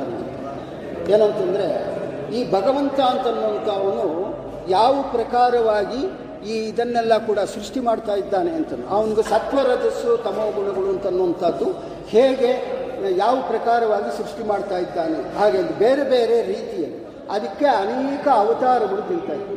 ಇವಾಗ ನಾನೊಂದು ಹೇಳಬೇಕು ಅಂತಂದ್ಬಿಟ್ಟಂದರೆ, ಒಂದು ವಾಸುದೇವ ಅಂತಂದು, ಇವಾಗ ನೀವು ಯಾರನ್ನ ಶ್ರೀರಂಗಮಗೆ ಹೋಗಿದ್ರೆ ಅಲ್ಲಿ ಪರವಾಸುದೇವ ಅಂತಿದ್ದ. ನಾನು ಇದನ್ನು ಪದೇ ಪದೇ ಪದೇ ಪದೇ ಹೇಳ್ತಾ ಇರ್ತೀನಿ. ಯಾಕೆ ಅಂತಂದ್ಬಿಟ್ಟಂದರೆ, ನೀವಲ್ಲಿ ನೋಡಬೇಕಾದಂಥ ಒಂದು ವಿಗ್ರಹ ಶ್ರೀರಂಗಂನಾಗ ಎಲ್ಲಿ ಮೇನ್ ಟೆಂಪಲ್ ಇರುತ್ತೋ ಅದರ ಮೇಲೆ ಪರವಾಸುದೇವ ಅಂತ ಹಾಕಿದ್ದಾರೆ. ಅದಕ್ಕೆ ಗ್ಲಾಸ್ ಹಾಕಿ ಎಲ್ಲ ಹಾಕಿದ್ದಾರೆ. ಆ ಪರವಾಸುದೇವ ಅಂತನ್ನುವಂಥದ್ದು ನೋಡಬೇಕಾಗಿದೆ. ಯಾಕೆ ಅಂತಂದ್ಬಿಟ್ಟಂದರೆ, ನಾವು ತಿಳ್ಕೋಬೇಕಾಗಿದ್ದು ಧ್ರುವ ಒಲಿದ ವಾಸುದೇವ ಅಂತ. ವಾಸುದೇವ ಅಂತನ್ನುವಂಥವನು ಒಬ್ಬೊಬ್ಬ ಶರೀರದ ಒಳಗೆ ಕೂಡ ಒಂದೊಂದು ರೀತಿಯಿಂದ ಇರ್ತಾನೆ ವಾಸುದೇವ ಅಂತ. ನಾವು ಪ್ರತಿಯೊಂದನ್ನು ಒಂದೇ, ಈಗ ಏನಂತಂದರೆ ಎಲ್ಲದನ್ನು ಒಂದೇ ಆಕಳು ಮಂದೆ ಅಂತಂದ್ಬಿಟ್ಟು ಅದನ್ನು ಹೇಳ್ತಾರೆ, ಘಾಟ್ಲು ಕಟ್ಟಿ, ಆ ಪ್ರಕಾರವಾಗಿ ಮಾಡೋ ಹಾಗಿಲ್ಲ. ಭಗವಂತನ ರೂಪಗಳು ಅನೇಕವಾಗಿದೆ. ಅನೇಕ ರೂಪಗಳು ಅನೇಕ ಕೆಲಸ ಮಾಡ್ತಾರೆ. ಅನೇಕ ರೂಪಗಳು ಅನೇಕ ಕೆಲಸ ಮಾಡ್ತಾರೆ. ಇವಾಗ ಹೃಷಿಕೇಶ ಅಂತಂತೀವಿ ನಾವು, ಸಂಧ್ಯಾವಂದನ ಮಾಡ್ಕೊಂಡು ನಾವು ಹೃಷಿಕೇಶ. ಅವನು ಏನು ಮಾಡ್ತಾನೆ ಅಂತಂದರೆ ಇಂದ್ರಿಯಗಳು ನಿಗ್ರಹ ಮಾಡ್ತಾನೆ. ಇಂದ್ರಿಯಗಳು ನಿಗ್ರಹ ಮಾಡೋದಕ್ಕೋಸ್ಕರ ಹೃಷಿಕ ಅಂದರೆ ಇಂದ್ರಿಯಗಳು ನಿಗ್ರಹ ಮಾಡೋದಕ್ಕೆ ಮಾಡ್ತಾ ಇರ್ತಾನೆ. ಯಾಕಂತಂದರೆ ಅವನು ಸೃಷ್ಟಿ ಮಾಡೋದು ರಜಸ್ಸು ತಮಸ್ಸು ಸಾತ್ವಿಕ ಇದೆಲ್ಲ ಕೂಡ ಸೃಷ್ಟಿ ಮಾಡೋದು ಹೇಗೆ ಅಂತಂದ್ಬಿಟ್ಟಂದರೆ ಒಂದೊಂದು ರೂಪದಿಂದ ಒಂದೊಂದು ಸೃಷ್ಟಿ ಅಂತನ್ನುವಂಥದ್ದು ಮಾಡ್ತಾ ಇದ್ದಾನೆ. ನೀವು ಏನಿಲ್ಲ, ಇವಾಗ ಉಡುಪಿಗೆ ಹೋಗ್ತೀರಾ, ಭಾಳ ಜನ ಗಮನಿಸಬೇಕಾಗಿದೆ. ಏನಂತಂದರೆ ಅಲ್ಲಿ ಉಡುಪಿ ಇರೋಂಥ ವಿಗ್ರಹದ ರೂಪನ್ನೇ ನೋಡಿರೋದಿಲ್ಲ. ಏನು ಉಡುಪಿಗೂ ಹೋಗ್ತಾರೆ, ಅಲ್ಲಿ ಏನಿದೆ ಅಂತಂದ್ಬಿಟ್ಟಂದರೆ ಒಂದು ಕಡಗೋಲಿದೆ, ಒಂದು ಹಗ್ಗ ಇದೆ. ಆ ರೂಪನ್ನು ಯಾರೂ ಗಮನಿಸೋದಿಲ್ಲ. ಉಡುಪಿ ಕೃಷ್ಣ ಅಂತ ಅಂದ್ಕೊಂಡು ನೋಡ್ಕೊಂಡು ಬಂದುಬಿಡ್ತೀವಿ. ಅಲ್ಲಿ ಇರೋಂಥ ಅಲ್ಲಿ ಅವನ್ನ ಏನಂತಾರೆ ಅಂತಂದರೆ ದಾಮೋದರ ಅಂತೀವಿ. ಅವನು ದಾಮೋದರ ನಾಮಕನಾದಂಥ ಭಗವಂತ ಅಲ್ಲಿ ಕೃಷ್ಣನ ಇದರ ಒಳಗಡೆ ಅಲ್ಲಿ ಕೃಷ್ಣನಾಗಿದ್ದಾನೆ. ಆದರೆ ಕೃಷ್ಣ ದಾಮೋದರ ಹೇಗಾದ ಅಂತಂದ್ರೆ ಅಲ್ಲಿ ಹೋಗಿ ನಾವು ಪ್ರಾರ್ಥನೆ ಮಾಡಿ ತಗೋಬೇಕಾಗಿದ್ದು ಏನು ಅಂತಂದರೆ ಜ್ಞಾನ ಸಂಪಾದನೆ. ಪುರಂದರದಾಸರು ಒಂದು ಹಾಡೊಳಗೆ ಹೇಳ್ತಾರೆ, ನೀವು ಮಾಡಿದ ಕರ್ಮಗಳನ್ನೆಲ್ಲ ಕೂಡ ಉಡುಪಿ ಒಳಗಡೆ ಅರ್ಪಿತ ಮಾಡಿರಿ. ಅವರೊಂದು ಹಾಡೊಳಗಡೆ ಹೇಳ್ತಾರೆ, ಉಡುಪಿ ಒಳಗಡೆ ಅರ್ಪಿತ ಮಾಡಿರಿ. ನಾನು ಇಷ್ಟು ಮುಂಚೆ ಹೇಳಿದ್ದು ಕೂಡ ಅಷ್ಟೇ. ನೀವು ಏನೇನು ಜ್ಞಾನ ಸಂಪಾದನೆ ಮಾಡ್ಕೊತೀರೋ ಅದನ್ನೆಲ್ಲ ಕೂಡ ಭಗವಂತನ ಮುಂದೆ ಅರ್ಪಿತ ಮಾಡುವಂಥದ್ದು ಕಲ್ತ್ಕೋಬೇಕಾಗುತ್ತೆ. ಹಾಗೆ ಅದಕ್ಕೋಸ್ಕರ ಇವನು ಸೃಷ್ಟಿ ಮಾಡುವಾಗ ಕೂಡ ಅನೇಕ ರೂಪಗಳಿಂದ ಅನೇಕ ವಿಧವಾಗಿ ಜನರನ್ನೆಲ್ಲ ಕೂಡ ತಾಮಸ ರಾಜಸ ಸಾತ್ವಿಕ ರೂಪಗಳನ್ನೆಲ್ಲ ಕೂಡ ಅವನು ಸೃಜಿಸ್ತಾ ಅವನು ಮಾಡ್ತಾನೆ ಹಾಗೆ ಅಂತನ್ನುವಂಥದ್ದು ಹೇಳ್ತಾ, ಮತ್ತು ಅವನು ಹೇಳ್ತಾ ಇದ್ದಾನೆ ಅವನು ಸ್ವತಂತ್ರ. ಅವನು ಯಾರಿಗೂ ಸ್ವತಂತ್ರ ಅಂತಂದ್ಬಿಟ್ಟಂದರೆ ಅವನು ಯಾರ ಕೈ ಕೆಳಗಡೆ ಒಳಗೆ ಕೂಡ ಇರೋನು ಅಲ್ಲ ಅಂತನ್ನುವಂಥದ್ದು. ಸರ್ವಾಶ್ರಯನಾದ ಪರಮಾತ್ಮನೆಯ ಪ್ರಕೃತಿ ಪುರುಷನನ್ನು ಅವರೊಂದಿಗೆ ಅತೀತವಾದ ರೂಪದಿಂದ ಪ್ರವಹಿಸುವ ಕಾಲವನ್ನು ಸೃಜಿಸುತ್ತಾನೆ. ಪ್ರವಹಿಸುವ ಕಾಲ ಅಂತಂದ್ಬಿಟ್ಟಂದ್ರೆ ಏನಂತಂದರೆ ಕಾಲ ಅನಾದಿ, ಜೀವರು ಅನಾದಿ, ಮತ್ತು ಭಗವಂತ ಅನಾದಿ. ಆದರೆ ಈ ಕಾಲದೊಳಗಡೆ ಭೇದಗಳು, ಏನು ಭೇದಗಳು ಅಂತಂದ್ಬಿಟ್ಟಂದರೆ ಅದನ್ನು ಸೃಜಿಸಿದ್ದಾನೆ ಅಂತಂದರೆ ಸೃಷ್ಟಿ ಮಾಡಿದ್ದಾನೆ ಅಂತನ್ನುವಂಥದ್ದು ಅರ್ಥ. ಈ ಸೃಷ್ಟಿ ಮಾಡೋದಕ್ಕೆ ಒಂದು ಕಾಲ ಬೇಕು. ಇವಾಗ ನೀವು ಇದು ಇಡ್ತೀರಾ, ಏನು ಅಂತಂದ್ಬಿಟ್ಟಂದರೆ ಒಂದು ಅಲಾರ್ಮ್ 8 ಗಂಟೆಗೆ ಹಾಗೆ ಅಂತಿಟ್ರೆ ಅದು ಏನಾಗುತ್ತೆ ಅಂತಂದ್ಬಿಟ್ಟಂದರೆ ಅದಕ್ಕೆ 7 hours 6 hours ಅಂತ ತೊಗೊಂಡು ಅದು ನೀವು ಇಟ್ಟ ಟೈಮಿಗೆ ತೊಗೊಂಡು ಒಂದೊಂದು ಮಿನಿಟೇ ಕಮ್ಮಿ ಮಾಡ್ಕೊಳ್ತಾ ಬಂದು ಕರೆಕ್ಟಾಗಿ 0 ಆದಾಗ ಅದು ಅಲಾರ್ಮ್ ಹೊಡುತ್ತೆ ಅಂತನ್ನುವಂಥದ್ದು ಅಂದ್ಕೋಬೇಕು. ಅದೇ ಪ್ರಕಾರವಾಗಿ ಸೃಷ್ಟಿ ಅಂತನ್ನುವಂಥದ್ದು ಕೂಡ ಇದಕ್ಕೆ 31,104,000 ಕೋಟಿ ವರ್ಷ ಅಂತನ್ನುವಂಥದ್ದು ಇದಕ್ಕಿದೆ. ಅದನ್ನೇ ಈ ಕಾಲ ಅಂತನ್ನುವಂಥದ್ದು ಸೃಜನೆ ಅದು ಮಾಡಿದ್ದಾನೆ ಅಂತ. ಇದಕ್ಕೆ ಕಾಲ ಒಂದು ಕೊಟ್ಟಿದ್ದಾನೆ. ಅದಕ್ಕೆ ಇವಾಗ ಎಷ್ಟಾಗಿದೆ ಅಂತಂದ್ರೆ ಬ್ರಹ್ಮನ ಲೆಕ್ಕದೊಳಗಡೆ 51 ವರ್ಷಗಳು ಆಗಿದೆ ಅಂತನ್ನುವಂಥದ್ದು. ಅಂಥದ್ದು ಭಗವಂತ ಸೃಷ್ಟಿ ಮಾಡಿದ್ದಾನೆ ಹಾಗೆ ಅಂತನ್ನುವಂಥ. ಹೀಗಾಗಿ ಅವನು ವಶವಲ್ಲದ ಸೃಷ್ಟಿ ಸಾಧಕ ಒಂದೂ ಇರುವುದಿಲ್ಲ ಅಂತ. ಅವನಿಗೇನಂತಂದರೆ ಈ ಸೃಷ್ಟಿಯಿಂದ ಆಗಬೇಕಾಗಿದ್ದು ಅದು ಇದು ಏನೂ ಬೇಕಾಗಿತ್ತು ನಮಗೆ ಅಂತಂದ್ಬಿಟ್ಟಂದರೆ ಬೃಹದಾರಣ್ಯ ಉಪನಿಷತ್ತೊಳಗಡೆ ಒಂದು ಹೇಳ್ತಾರೆ, ಏನು ಅಂತಂದ್ಬಿಟ್ಟಂದರೆ ಹೆಂಡತಿ ಗಂಡನ್ನು ಹೊಂದಿಕೊಂಡಿರೋದು ಯಾಕೆ ಅಂತಂದ್ಬಿಟ್ಟಂದರೆ ಕಡೆಗಾಲದೊಳಗಡೆ ನನ್ನನ್ನು ನೋಡ್ಕೊಳ್ತಾಳೆ ಅಂತನ್ನೋದು ಹೆಂಡತಿ. ಗಂಡ ಹೇಗೆ ಹೆಂಡತಿನ ಹೊಂದ್ಕೊಂಡಿರ್ತಾರೆ ಅಂತಂದ್ಬಿಟ್ಟಂದರೆ ನನ್ನನ್ನು ಕಡೆಗಾಲದೊಳಗೆ ನೋಡ್ಕೊಳ್ತಾರೆ ಅಂತ ಅವರಿಂದ ಇರ್ತಾರೆ. ಮಕ್ಕಳನ್ನ ಯಾಕೆ ಆನಂದವಾಗಿ ನೋಡ್ಕೊಳ್ತಾರೆ ಅಂತಂದರೆ ನಮ್ಮನ್ನು ನೋಡ್ಕೊಳ್ತಾರೆ ಅಂತ ನೋಡ್ತಾರೆ. ನಾವು ಅವ್ರನ್ನ ಯಾಕೆ ನೋಡ್ಕೊತೀವಿ ಅಂತಂದರೆ ನಮ್ಮನ್ನು ನೋಡ್ಕೊತಾರೆ ಅವರು ನಮ್ಮನ್ನು ನೋಡ್ಕೊತಾರೆ ಅಂತ. ಅವರು ದೊಡ್ಡವರಾಗೋವರೆಗೂ ನಾವು ನೋಡ್ಕೋಬೇಕು, ನಾವು ಮುದುಕರಾದ ಮೇಲೆ ಅವ್ರು ನೋಡ್ಕೊತಾರೆ ಅಂತನ್ನುವಂಥ ಒಂದು ಇದರಿಂದ ಅಭಿಲಾಷೆಯಿಂದ ಅದನ್ನು ನಾವು ಅಭಿಲಾಷೆ ಇಟ್ಕೊಂಡು ನಾವು ನೋಡ್ತಾ ಇದ್ದೀವಿ, ಗಮನಿಸ್ತಾ ಇದ್ದೀವಿ. ಇದನ್ನೆಲ್ಲ ಕೂಡ ಇಂಥದ್ದು ಭಗವಂತನಿಗೆ ಯಾವುದೂ ಇಲ್ಲ, ಅವನಿಗೇನೂ ಆಗಬೇಕಾಗಿದ್ದು ಇಲ್ಲ. ಹಾಗೆ ಯಾಕೆ ಅಂತಂದರೆ ಭಗವಂತನ ಯಾಕೆ ಇದೆಲ್ಲ ಹೇಳ್ತಾ ಇದ್ದೀವಿ ಅಂತಂದರೆ ನಿರಂತರವಾಗಿ ಇಂಥ ಗುಣಗಳಿಂದ ಭಗವಂತನ ಹೊಗಳಬೇಕು. ಬ್ರಹ್ಮಪುರಾಣದೊಳಗಡೆ ಒಂದು ಹೇಳ್ತಾರೆ, ಏನು ಅಂತಂದ್ಬಿಟ್ಟಂದರೆ ಲಕ್ಷ್ಮೀದೇವಿ ತಾವರ ಹೂವಿನ ಹೀಗೆ ಹಿಡ್ಕೊಂಡಿರ್ತಾಳೆ. ಯಾಕೆ ಅಂತಂದರೆ ನಾವೇನು ಅನ್ಸ್ಕೊಳ್ತಾ ಇದ್ವಿ, ಆಕೆ ನಮಗೆ ಚಂದ ದುಡ್ಡು ಕೊಡ್ತಾಳೆ ಅಂತ ಅನ್ನೋ ಲೆಕ್ಕದೊಳಗಡೆ ನಾವು ಅನ್ಸ್ಕೊಳ್ತೀವಿ. ಲಕ್ಷ್ಮೀದೇವಿ ಪೂಜೆನೇ ಹಾಗೆ ಅಂತ. ಲಕ್ಷ್ಮೀದೇವಿಗೆ ದುಡ್ಡಿಂದ ಪೂಜೆ ಮಾಡುವಂಥದ್ದು, ನಮಗೆ ಇವಾಗ ಇರುವಂಥ ಕರೆನ್ಸಿನ ಲಕ್ಷ್ಮಿ ಅಂತ ಅಂದುಕೊಳ್ಳುವಂಥದ್ದು ದೊಡ್ಡ ತಪ್ಪದು. ಯಾಕಂತಂದರೆ ಅದು ಕಲಿಯೋದು.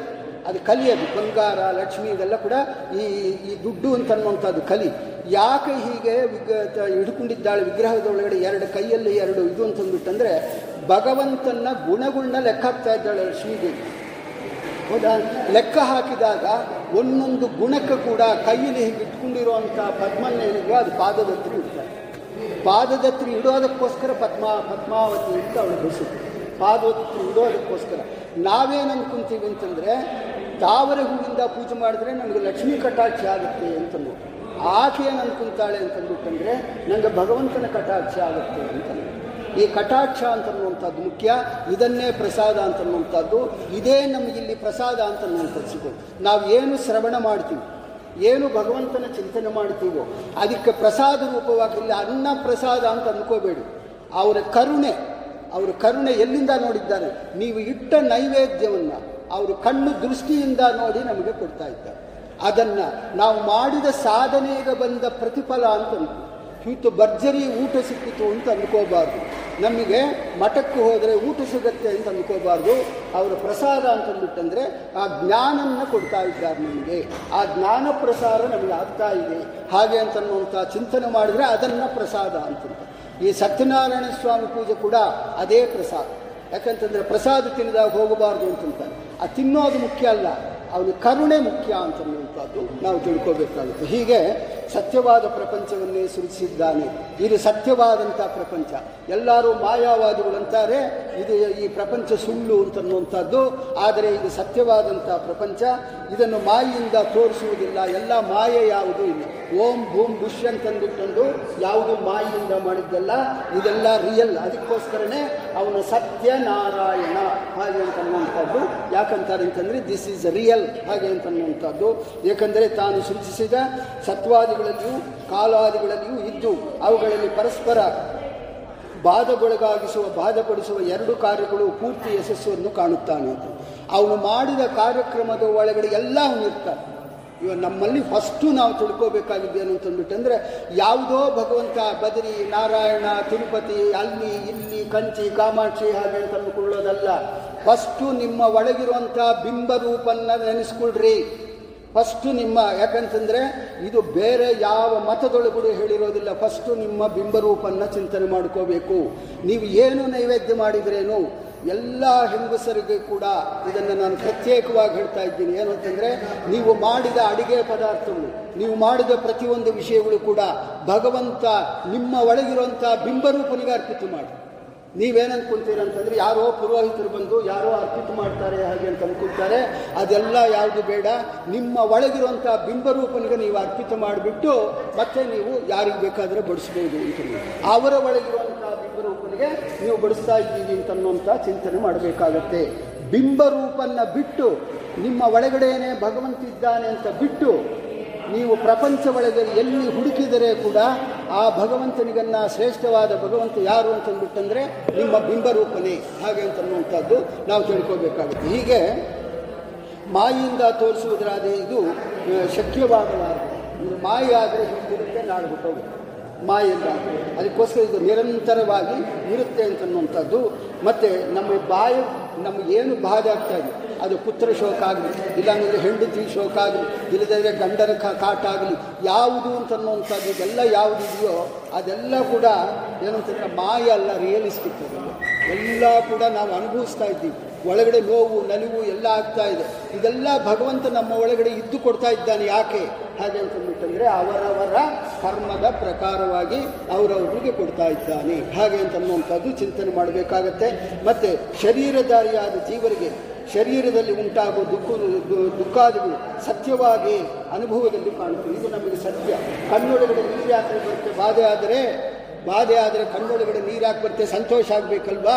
ಹಾಗೆ ಅಂತಂದರೆ ಅದು ಬಾಧೆ ಆದರೇನೆ ಬರ್ತಾ ಇದೆ. ಇದೆಲ್ಲ ಕೂಡ ಯಾರು ಮಾಡ್ತಾ ಇದ್ದಾನೆ ಅಂತಂದ್ಬಿಟ್ಟಂದರೆ ಒಳಗಡೆ ಅಂತರ್ಯಾಮಿಯಾಗಿ ಕೂತಿರುವಂಥ ದ್ವಾಸುಪರ್ಣ ಸಹಿಜ ಸಕಾಯ ಅಂತನ್ನುವಂಥ ನಮ್ಮ ಒಳಗಿರುವಂಥ ಸ್ನೇಹಿತನಾಗಿದ್ದವನೇ ನಿಮ್ಮ ಕಾರ್ಯಕ್ರಮಗಳ ಪ್ರಕಾರವಾಗಿ ನಿಮ್ಮ ಕರ್ಮಗಳ ಪ್ರಕಾರವಾಗಿ ಭಗವಂತನೇ ಮಾಡಿಸ್ತಾ ಇದ್ದಾನೆ ಅಂತ. ಇದನ್ನೆಲ್ಲ ತಪ್ಪಿಸ್ಕೋಬೇಕು. ಈ ಬಾಧೆಗಳೆಲ್ಲ ಕೂಡ, ಈ ಸಂಸಾರ ಬಾಧೆಗಳೆಲ್ಲ ಕೂಡ ತಪ್ಪಿಸ್ಕೋಬೇಕು. ಹಾಗೆ ಅಂತನ್ನುವ ಹಾಗಿದ್ದರೆ ಭಗವಂತನ ನಿಷ್ಕಾಮ ಕರ್ಮದಿಂದ ಭಜನೆ ಮಾಡಿದರೇನೆ ಅವನು ಎಲ್ಲ ಸಿಗುವಂಥದ್ದು. ಇಲ್ಲದೇ ಇದ್ದರೆ ಈ ಪುಣ್ಯ ಪಾಪಗಳು ಎರಡೂ ನಮ್ಮನ್ನು ಅಂಟುಕೊಂಡೇ ಬರ್ತಾ ಇರುತ್ತೆ. ಪುಣ್ಯ ಎಷ್ಟು ಕೆಟ್ಟದ್ದೋ ಪಾಪ ಕೂಡ ಅಷ್ಟೇ ಕೆಟ್ಟದ್ದು. ಅದಕ್ಕೋಸ್ಕರ ನಾವು ಏನೋ ಒಂದು ಸಹಾಯ ಮಾಡಿದರೆ ಪುಣ್ಯ ಬರುತ್ತೆ ಅಂತ ಅಂದ್ಕೊಂತೀವಲ್ಲ, ಮಾಡಿದರೆ ಬರುತ್ತೆ, ಇಲ್ಲ ಅಂತಂದ್ಬಿಟ್ಟಂದಿಲ್ಲ. ಅದು ಕೂಡ ಅಡ್ಡಿಯಾಗುತ್ತೆ. ಅದನ್ನು ಕಳ್ಕೋಬೇಕು ಅಂತಂದ್ಬಿಟ್ಟಂದರೆ ಇನ್ನೂ ಜನ್ಮಗಳು ಬರಬೇಕಾಗತ್ತೆ. ಅಂದರೆ ನಿರಂತರ ಭಗವಂತ ಭಗವಂತ ಭಗವಂತ ಅಂತನ್ನುವಂಥದ್ದು ಯಾರು ನೆನೆಸ್ಕೊಳ್ತಾರೋ, ಯಾರು ಭಗವಂತನ ತಾರತಮ್ಯದ ಪ್ರಕಾರವಾಗಿ ತಾರತಮ್ಯ ಬೇಕು ನಮ್ಮ ಇದರ ಒಳಗಡೆ. ಇವನ್ ಮೊನ್ನೆ ಹೈದರಾಬಾದಿಗೆ ಹೋಗಿ ಬಂದೆ. ಏನು ಅಂತಂದರೆ ಅಲ್ಲಿ ರಾಮಾನುಜರ ವಿಗ್ರಹ 187 ಅಡಿ ರಾಮಾನುಜರ ವಿಗ್ರಹ. ಆದರೆ ನಾರಾಯಣನ ವಿಗ್ರಹ ಇಷ್ಟೇ. ರಾಮಾನುಜರ ವಿಗ್ರಹ ಅಷ್ಟು ದೊಡ್ಡದು. ಏನಂತಂದರೆ ಸುತ್ತೂ 108 ದೇವಸ್ಥಾನಗಳಿದೆ. ಅದಕ್ಕೆ ಮೀರಿ 20 ಪಟ್ಟಷ್ಟು ಮೇಲೆ ಇದೆ ರಾಮಾನುಜರ ವಿಗ್ರಹ. ಯಾಕ್ರಿ ಇದು ತಾರತಮ್ಯ ಅವ್ರಿಗಿಲ್ಲ. ರಾಮಾನುಜ ಮತದವರಿಗೆ ತಾರತಮ್ಯ ಇಲ್ಲ. ನಾವು ಇಟ್ಕೋಬೇಕು. ಅದನ್ನು ದರ್ಶನ ಮಾಡಿಕೊಂಡ ಮೇಲೆ ಅರ್ಥ ಆಯ್ತು. ಅಲ್ಲಿ ಹೋಗಿ ಬಂದ ಮೇಲೆ ಈ ದರ್ಶನವನ್ನು ನಾವು ಮಾಡಬಾರ್ದಾಗಿತ್ತು ಅಂತ. ಯಾಕೆ ಅಂತಂದ್ಬಿಟ್ಟಂದರೆ ಅಲ್ಲಿ ಆ ತಾರತಮ್ಯ ಸಿದ್ಧಾಂತನ ನಾವು ಚಿಂತನೆಯನ್ನು ಮಾಡಬೇಕಾಗುತ್ತೆ. ಇದು ಮಾಡಬಾರ್ದಾಗಿತ್ತು. ಹಾಗೆ ಅವರಿಗೆ ಅದೇ ಮುಖ್ಯ ಅಂತ ಅಲ್ವೇ. ಅಂದರೆ ನಮಗೆ ಭಗವಂತನಿಗನ್ನ ಮಧ್ವಾಚಾರ್ಯರೇ ದೊಡ್ಡವರು ಅಂತ ಅನ್ನೋ ಲೆಕ್ಕದೊಳಗಡೆ ಆಗೋದು. ಅದು ಸರ್ವದಾ ಅಂದ್ಕೋಬಾರ್ದು ಅಂತಂದ್ರೆ. ಯಾಕೆಂತಂದರೆ ಈ ತಾರತಮ್ಯ ಜ್ಞಾನ ಅಂತನ್ನುವಂಥದ್ದು ಕೂಡ ನಮಗೆ ಬೇಕಾಗುತ್ತೆ. ಇದನ್ನೆಲ್ಲ ಕೂಡ ಸೇರಿಸಿ ಭಾಗವತ ಧರ್ಮ ಅಂತಂದು ಅಂತಾರೆ. ಹಾಗೆ ಅಂತನ್ನುವಂಥದ್ದು ಹೀಗೆ ಹೇಳಿ ಪ್ರಕೃತ್ಯಾದಿಗಳಿಗೆ ಮಾತ್ರವಲ್ಲದೆ ಕಾಲಕ್ಕೂ ಪ್ರವರ್ತನಾಕರಿದ್ದ ಸರ್ವ ಸ್ವತಂತ್ರ ನೆನೆಸಿದ ಪರಮಾತ್ಮನಿಗೆ ದೇವತೆಗಳು ಸಾತ್ವಿಕರಾದ್ದರಿಂದ ಸ್ವಾಭಾವಿಕವಾಗಿಯೇ ಪ್ರಿಯರು ಅಂತಂದು. ಯಾಕೆಂತಂದರೆ ದೇವತೆಗಳಿಗೆ ಯಾಕೆ ಪ್ರಿಯ ಹಾಕ್ತಾರೆ ಅಂತಂದರೆ ನಿರಂತರವಾಗಿ ಭಗವಂತನ ಚಿಂತನೆ ಮಾಡ್ತಾರೆ. ಅದು ಯೋಗ್ಯ ಜೀವರಾಶಿಗಳು. ಆ ಯೋಗ್ಯ ಜೀವರಾಶಿಗಳು ಭಗವಂತನ ಚಿಂತನೆ ಮಾಡೋದಕ್ಕೆ ಯಾರು ಭಗವಂತನ ಚಿಂತನೆ ಮಾಡ್ತಾರೋ ಅವರಿಗೆ ಬೇಕಾದ ವರಗಳು, ಅವರಿಗೆ ಬೇಕಾದ ಕಾಲಕ್ಕೂ ಬೇಕಾದಂತೆಲ್ಲ ಕೂಡ ಭಗವಂತ ಸಹಾಯ ಮಾಡ್ತಾನೆ. ನಾವು ಮಾಡಬೇಕಾಗಿದ್ದು ಒಂದೇ, ನಾನು ಯಾವ ಇದಕ್ಕೂ ನಾನು ಮಾಡ್ತಾ ಇಲ್ಲಪ್ಪ, ನಿನ್ನ ಸೇವೆ ಅಂತ ಮಾಡ್ತಾ ಇದ್ದೀನಿ, ನಿನ್ನ ಸೇವೆ ಅಂತನ್ನುವಂಥದ್ದು ಮಾಡ್ತಾ ಇದ್ದೀನಿ ಅಂತಂದಾಗ ಮಾತ್ರನೇ ಭಗವಂತ ಅಂತನ್ನುವಂತಾನು ನಮಗೆ ಆಗ್ತಾನೆ ಅಂತನ್ನುವಂಥದ್ದು ಹೇಳ್ತಾ. ಅಂದರೆ ಭಕ್ತಿ ಜ್ಞಾನಾದಿಗಳನ್ನು ಉಂಟು ಮಾಡಿಯೇ ಸುಖ ನೀಡುತ್ತಾನೆ ಅಂತಂದು. ಅದನ್ನು ಮಾಡಿದರೆ ಏನು ಕೊಡ್ತಾನೆ ಅಂತಂದರೆ ಒಳ್ಳೆ ಭಕ್ತಿ ಜ್ಞಾನ ಕೊಡ್ತಾನೆ. ಒಳ್ಳೆ ಭಕ್ತಿ, ಯಾವುದೋ ಭಕ್ತಿ ಅಲ್ಲ, ಮೂಢಭಕ್ತಿ ಅಲ್ಲ. ಇವಾಗ ಇವರು ಕಣ್ಣಪ್ಪ ಅಂತಂತಾವೆ ಎಲ್ಲಿ ಶ್ರೀ ಇದರೊಳಗಡೆ ಕಾಳಸ್ಥೆಯೊಳಗೆ, ಅದು ಮೂಢಭಕ್ತಿ ಕಣ್ಣಪ್ಪ ಅಂತಂತಾರೆ. ಆದರೆ ಅವರು ಮೂಢಭಕ್ತಿ ಅಲ್ಲ, ಭಗವಂತನ ನಿಶ್ಚಯ ಜ್ಞಾನ. ಆ ನಿಶ್ಚಯ ಜ್ಞಾನ ಅಂತನ್ನುವಂಥದ್ದು ಇದರ ಒಳಗಡೆ ಬರುತ್ತೆ ಅಂತನ್ನುವಂಥದ್ದು ಅದನ್ನು ತಿಳ್ಕೋಬೇಕಾಗಿದೆ.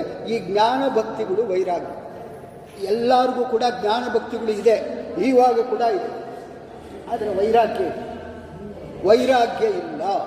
ಏನಂತ ವೈರಾಗ್ಯ ಅಂತಂದ್ಬಿಟ್ಟಂದರೆ ನಾವು ಎಷ್ಟು ಜ್ಞಾನ ಭಕ್ತಿಯಾದಿಗಳು ಮಾಡಿದರೆ ಕೂಡ ಅದನ್ನು ನಮ್ಮ ಸಂಸಾರಕ್ಕೆ ಹಾಕ್ತಾ ಇದ್ವಿ. ಭಗವಂತನಿಗೆ ಕೊಡೋ ಅರ್ಪಿತ ಮಾಡೋದೇ ಇಲ್ಲ. ಸುಮ್ಮನೆ ಕೃಷ್ಣಾರ್ಪಣ ವಸ್ತು ಅಂತನ್ನುವಂಥ ಮಾತು ಮಾತ್ರ ಬರುತ್ತೆ. ಆದರೆ ಭಗವಂತನಿಗೆ ಅರ್ಪಿತ ಅಂತನ್ನುವಂಥದ್ದು ಆಗೋದಿಲ್ಲ. ಅದನ್ನು ಅರ್ಪಿತ ಮಾಡೋದು ಕಲ್ತ್ಕೊಂಡು, ಅರ್ಪಿತ ಮಾಡೋದು ಮಾಡ್ತಾ ಇದ್ವಿ. ಏನಂದ್ರೆ ಕೃಷ್ಣಾರ್ಪಣ ವಸ್ತು ಆಯ್ತು ಮಾಡಿಬಿಟ್ವಲ್ಲ. ಹಾಗೆ ಅಂತಂದ್ಬಿಟ್ಟಂದರೆ ನಾವು ಅದನ್ನು ಆ ರಿಸಲ್ಟ್ಗೋಸ್ಕರ ವೆಯ್ಟ್ ಮಾಡ್ತೇವೆ. ನಾವಿಷ್ಟು ಸೇವ್ ಮಾಡಿದ್ದೀವಿ, ನನ್ನ ಮಗ ಚೆನ್ನಾಗಿರಬೇಕು, ನನ್ನ ಆಸ್ತಿಗಳು ಚೆನ್ನಾಗಿರಬೇಕು, ನಮ್ಗೆ ಯಾವುದೂ ಕಷ್ಟಗಳು ಬರಬಾರ್ದು, ಹಾಗೆ ಅಂತ ನಾವು ಉದ್ದೇಶದಿಂದಾನೇ ಮಾಡ್ತಾ ಇದ್ದೀವಿ. ಅದನ್ನು ಬಿಡಬೇಕು. ಯಾಕಂತಂದರೆ ಅವನು ಭಗವಂತ ಅಂತನ್ನುವಂಥ ನಿಮಗೇನು ಉದ್ದೇಶಗಳಿದೆಯೋ ನಿಮಗನ್ನ ಚೆನ್ನಾಗಿ ಅವನಿಗೆ ಗೊತ್ತು. ಕಾಲಕ್ಕೆ ಯಾವ್ದು ಕೊಡಬೇಕು ಅಂತನ್ನುವಂಥದ್ದು ಅವ್ರಿಗೆ ಗೊತ್ತಾದ ಕಾರಣ ಅವನ ಮೈ ಮೇಲೆ ಬಿಟ್ಬಿಟ್ರೆ ನೀವು ಟೂರ್ಗೆ ಹೋಗ್ತೀರಾ, ಅವ್ನು ಯಾರೋ ಅರೇಂಜ್ಮೆಂಟ್ ಮಾಡ್ತಾ ಇರ್ತಾನೆ, ಅವನ್ನ ಹಿಡ್ಕೊಂಡ್ರೆ ಸಾಕು, ಅವನ್ನೆಲ್ಲ ತೋರಿಸ್ತಾ ಇರ್ತಾನೆ ಅಲ್ವಾ. ಅದಲ್ಲದೆ ನಾನೇ ನೋಡ್ಕೊಂಡು ಹೋಗ್ತೀನಿ ಅಂತಂದರೆ ನಿಮ್ಗೆ ಬಸ್ಸು ಹೋಯ್ತು, ಟ್ರೈನು ಹೋಯ್ತು, ಎಲ್ಲ ಹೋಯ್ತು, ಅಷ್ಟೇ ಕತೆ. ಅವ್ನು ತೋರಿಸ್ತೀನಿ ಅಂತಂದರೆ ಅವನು ಹಿಂದೆ ಹೊಟ್ಟೋದ್ರೆ ಎಲ್ಲನೂ ತೋರಿಸ್ಕೊಂಡು ಬಂದುಬಿಡ್ತಾನೆ. ಅದು ಸ್ವಲ್ಪ ತೋರಿಸ್ತಾನೋ ಜಾಸ್ತಿ ತೋರಿಸ್ತಾನೋ ಕರ್ಕೊಂಡು ನಿಮ್ಮನ್ನು ಕ್ಷೇಮವಾಗಿ ಕರ್ಕೊಂಡು ಬರೋದು ಅವ್ನ ಡ್ಯೂಟಿ. ನೀವೇ ನನ್ನ ಅಲ್ಲಿ ಬಿಟ್ಬಿಟ್ರೆ ನಾನು ಎಲ್ಲ ನೋಡ್ಕೊಂಡು ಬರ್ತೀನಿ ಅಂತಂದರೆ ನಮಗೆ ಸ್ವಲ್ಪ ಎಲ್ಲೆಲ್ಲಿ ಏನಿದೆ ಅಂತನ್ನುವಂಥದ್ದೇ ಗೊತ್ತಿದೆ ಅವ್ರಿಗೆ. ನಾವು ಅಂತೀವಿ. ಇವಾಗ ನಾನು ಹೇಳಿದೆ ಏನಂತಂದ್ಬಿಟ್ಟಂದ್ರೆ, ಬದ್ರಿಯಲ್ಲಿ ಈ ಪ್ರಕಾರವಾಗಿ ನೋಡಿದಿರಾ ಹಾಗೆ ಅಂತಂದರೆ ನಾವು ಯಾರೂ ನೋಡಿಲ್ಲ. ಅಲ್ಲಿ ಏನಂತಂದ್ಬಿಟ್ಟಂದರೆ ದೇವಸ್ಥಾನಕ್ಕೆ ಹೋದ್ವಿ ಬಂದ್ರಿ ಅಂತಂದ್ರೆ, ದೇವಸ್ಥಾನಕ್ಕೆ ಹೋಗಿ ಬರುವಂಥದ್ದೆಲ್ಲ ಅಲ್ಲಿ ನೋಡಬೇಕಾಗಿದ್ದು 2 ಬೆಟ್ಟಗಳು, 3 ಬೆಟ್ಟಗಳು. ಒಂದು ನರನಾರಾಯಣ ಬೆಟ್ಟ, ಒಂದು ಊರ್ವಶಿ ಬೆಟ್ಟ. ಈ 3 ಬೆಟ್ಟಗಳು ದರ್ಶನವೇ ಮುಖ್ಯ ಆಗಬೇಕು.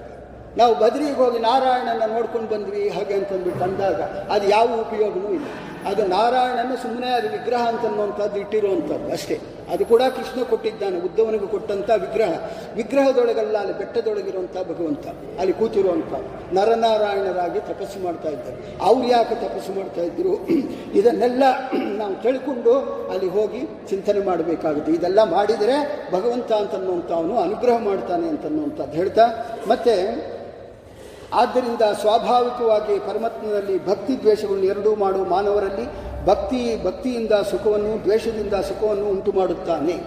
ಒಂದು ಕಾರ್ಯಕ್ರಮ ನೀವು ಮಾಡಿದರೆ, ಇವಾಗ ಪಲಮನೇರು ಬಸ್ ಸ್ಟ್ಯಾಂಡ್ ಒಳಗಡೆ ಇಳಿದ್ರೆ ದೇವಸ್ಥಾನ ವಿಪರೀತ ದೂರವಾಗಿ ಇದೆ. ನೀವು ಪಾದಯಾತ್ರೆಯಲ್ಲಿ ಬಂದು ಹೋದರೆ ನಿಮಗೆ ಕಾಲು ನೋವು ಆಗುತ್ತೆ. ಹಾಗೆ ಅಂತಂದ್ಬಿಟ್ಟೊಂದು ಆಟೋ ಮಾಡ್ಕೊತೀರ. ಅವನ ಆಟೋವನ್ನು 100 ರೂಪಾಯಿ ಕೇಳ್ತಾನೆ, ನಾನು 50 ಕೊಡೋದು, ಅವನು ಕೂಡ ಜಗಳ ಇರ್ಬೋದು, ಏನೋ ಕಮ್ಮಿ ಮಾಡ್ಕೊ ಅಂತ ಹೇಳ್ಬೋದು. ನೀವು ನಡ್ಕೊಂಡು ಬಂದರೆ ಕಾಲು ನೋವು, ದುಡ್ಡು ಕೊಟ್ಟು ಬರಬೇಕು ಅಂತಂದರೆ ಜಾಸ್ತಿ ಕೊಡಬೇಕಾಗುತ್ತೆ. ಈ 2 ಬಾಧೆಗಳನ್ನ ನೀವೇನು ಚಿಂತನೆ ಮಾಡ್ತೀರೋ ಅದು ತಮಸ್ಸಿಗೆ ಹೋಗುತ್ತೆ.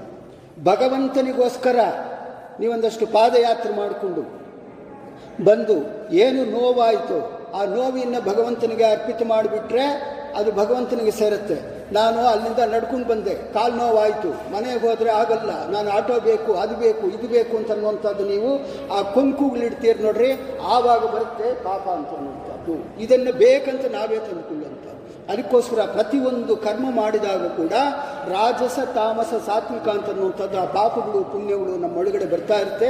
ಅದನ್ನು ಎಂದೂ ಕೂಡ ಭಗವಂತನಿಗೆ ಅರ್ಪಿತ ಮಾಡುವಂಥದ್ದು ಕಲ್ತ್ಕೊಳ್ರಿ ಅಂತನ್ನುವಂಥದ್ದು. ಅದು ಸ್ವಾಭಾವಿಕವಾಗಿ ನಮ್ಮಿಷ್ಟಕ್ಕೆ ನಾವೇ ಗೊತ್ತಿಲ್ಲದೆ ನಮಗೆ ಆ ಪಾಪಗಳನ್ನೆಲ್ಲ ಕೂಡ ತಂದುಕೊಂಡು ಬಿಡ್ತಾ ಇರ್ತೀವಿ ಹಾಗೆ ಅಂತನ್ನುವಂಥದ್ದು ಹೇಳಿ ಮತ್ತೆ ಹೇಳ್ತಾ ಇದ್ದಾರೆ. ಮತ್ತೆ ಹೀಗೆ ಸತ್ವಾದಿ ಗುಣಗಳಿಗೆ ಇದು ಬಾಧಕವೂ ಅಲ್ಲ ಅಂತ.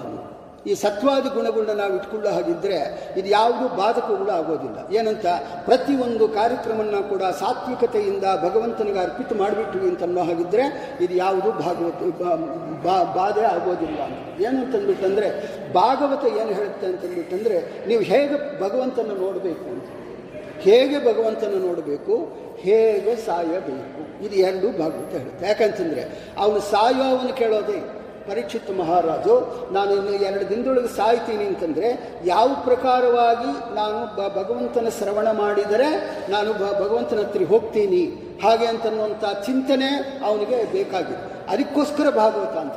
ನಮಗೆ ಇವಾಗ ಏನಾಗಬೇಕಾಗಿದೆ ಹಾಗೆ ಅಂತಂದರೆ ಹುಟ್ಟಿದ್ದು ಆಯಿತು, ಬದುಕಿದ್ದು ಆಯಿತು, ಇನ್ನು ನೆಕ್ಸ್ಟ್ ಇರುವಂಥದ್ದು ಆ ಸಾವು ಅಂತ. ಆ ಸಾವು ಪೂರ್ತಿ ನಮಗೆ ಪರಮ ರಹಸ್ಯ ತೆಗೆದುಕೊಳ್ಳೋದು ಎಲ್ಲಿ ಅಂತಂದ್ಬಿಟ್ಟಂದರೆ ಭಾಗವತ. ಅದನ್ನು ಏನು ಮಾಡಿದರೆ ಭಗವಂತನ ಹತ್ರ ಹೋಗ್ತೀವಿ ಅಂತನ್ನುವಂಥದ್ದು ಅದನ್ನು ತಿಳಿಸ್ಕೊಡ್ತಾ ಇದ್ದಾರೆ. ಈ ಪ್ರಕಾರವಾಗಿ ಮತ್ತೆ ಅವನೇ ಪ್ರತಿ ಯುಗದಲ್ಲಿ ಪುನಃ ತಾನು ಸೃಜಿಸಿದ ಪ್ರಪಂಚವನ್ನು ಉಳಿವಿಗಾಗಿ, ನಿರಂತರ ರಕ್ಷಣೆಗಾಗಿ ಸಾತ್ವಿಕ ಶರೀರಗಳ ದೇವತೆಗಳನ್ನು ಭಕ್ತ್ಯಾದಿ ಗುಣಗಳಿಂದ ತುಂಬಿಸಿ ಸುಖಗಳನ್ನಾಗಿ ಮಾಡುತ್ತಾ ಇದ್ದಾನೆ. ಯಾಕೆ ದೇವತೆಗಳನ್ನ ರಕ್ಷಣೆ ಮಾಡ್ತಾನೆ ಅಂತಂದ್ಬಿಟ್ಟಂದರೆ ಈ ಕಾರಣಕ್ಕೋಸ್ಕರ.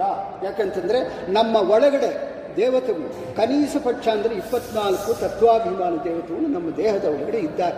ಅವರು ಏನು ಮಾಡ್ತಾ ಇದ್ದಾರೆ ಅಂತಂದ್ಬಿಟ್ಟಂದರೆ, ಅವರು ಒಂದು ಉದಾಹರಣೆ ಹೇಳಬೇಕು ಅಂತಂದರೆ, ಅವರು ಏಕಾದಶಿ ಉಪವಾಸ ಇವರಿಗೆ ಕೂಡ ಉಂಟು, ದೇವತೆಗಳಿಗೆ ಕೂಡ ಉಂಟು, ಅವರು ಮಾಡ್ತಾರೆ. ಅವರು ಉಪವಾಸ ಮಾಡಿದಾಗ ನಮ್ಮ ದೇಹದೊಳಗಿದ್ದಾಗ ಅವರು ಉಪವಾಸ ಮಾಡಿದಾಗ ನೀವು ಉಪ್ಪಿಟ್ಟುಗಳು ಹಾಕ್ಕೊಳ್ಳೋದು, ಅದು ಹಾಕ್ಕೊಳ್ಳೋದು, ಇದು ಹಾಕ್ಕೊಳ್ಳೋದು ತಿಂತಾ ಇದ್ದರೆ ಅದು ಅವರಿಗೆ ಎಫೆಕ್ಟ್ ಆಗುತ್ತೆ. ಅದಕ್ಕೋಸ್ಕರನೇ ಈ ಉಪವಾಸಾದಿಗಳು ಎಲ್ಲ ಕೂಡ ಮಾಡುವಾಗ ಒಳಗಡೆ ನಮಗೆ ತತ್ವಾಭಿಮಾನಿ ದೇವತೆಗಳು ಇದ್ದಾರೆ ಅಂತನ್ನುವಂಥದ್ದು ಚಿಂತನೆ ನಮಗೆ ಬೇಕಾಗುತ್ತೆ. ಆ ಚಿಂತನೆಗಳು ಯಾಕಂತಂದರೆ ನಮ್ಮಿಂದ ಅವರು ಇದಕ್ಕೆ ನಮಗೆ ಎಫೆಕ್ಟ್ ಮಾಡ್ತಾರೆ.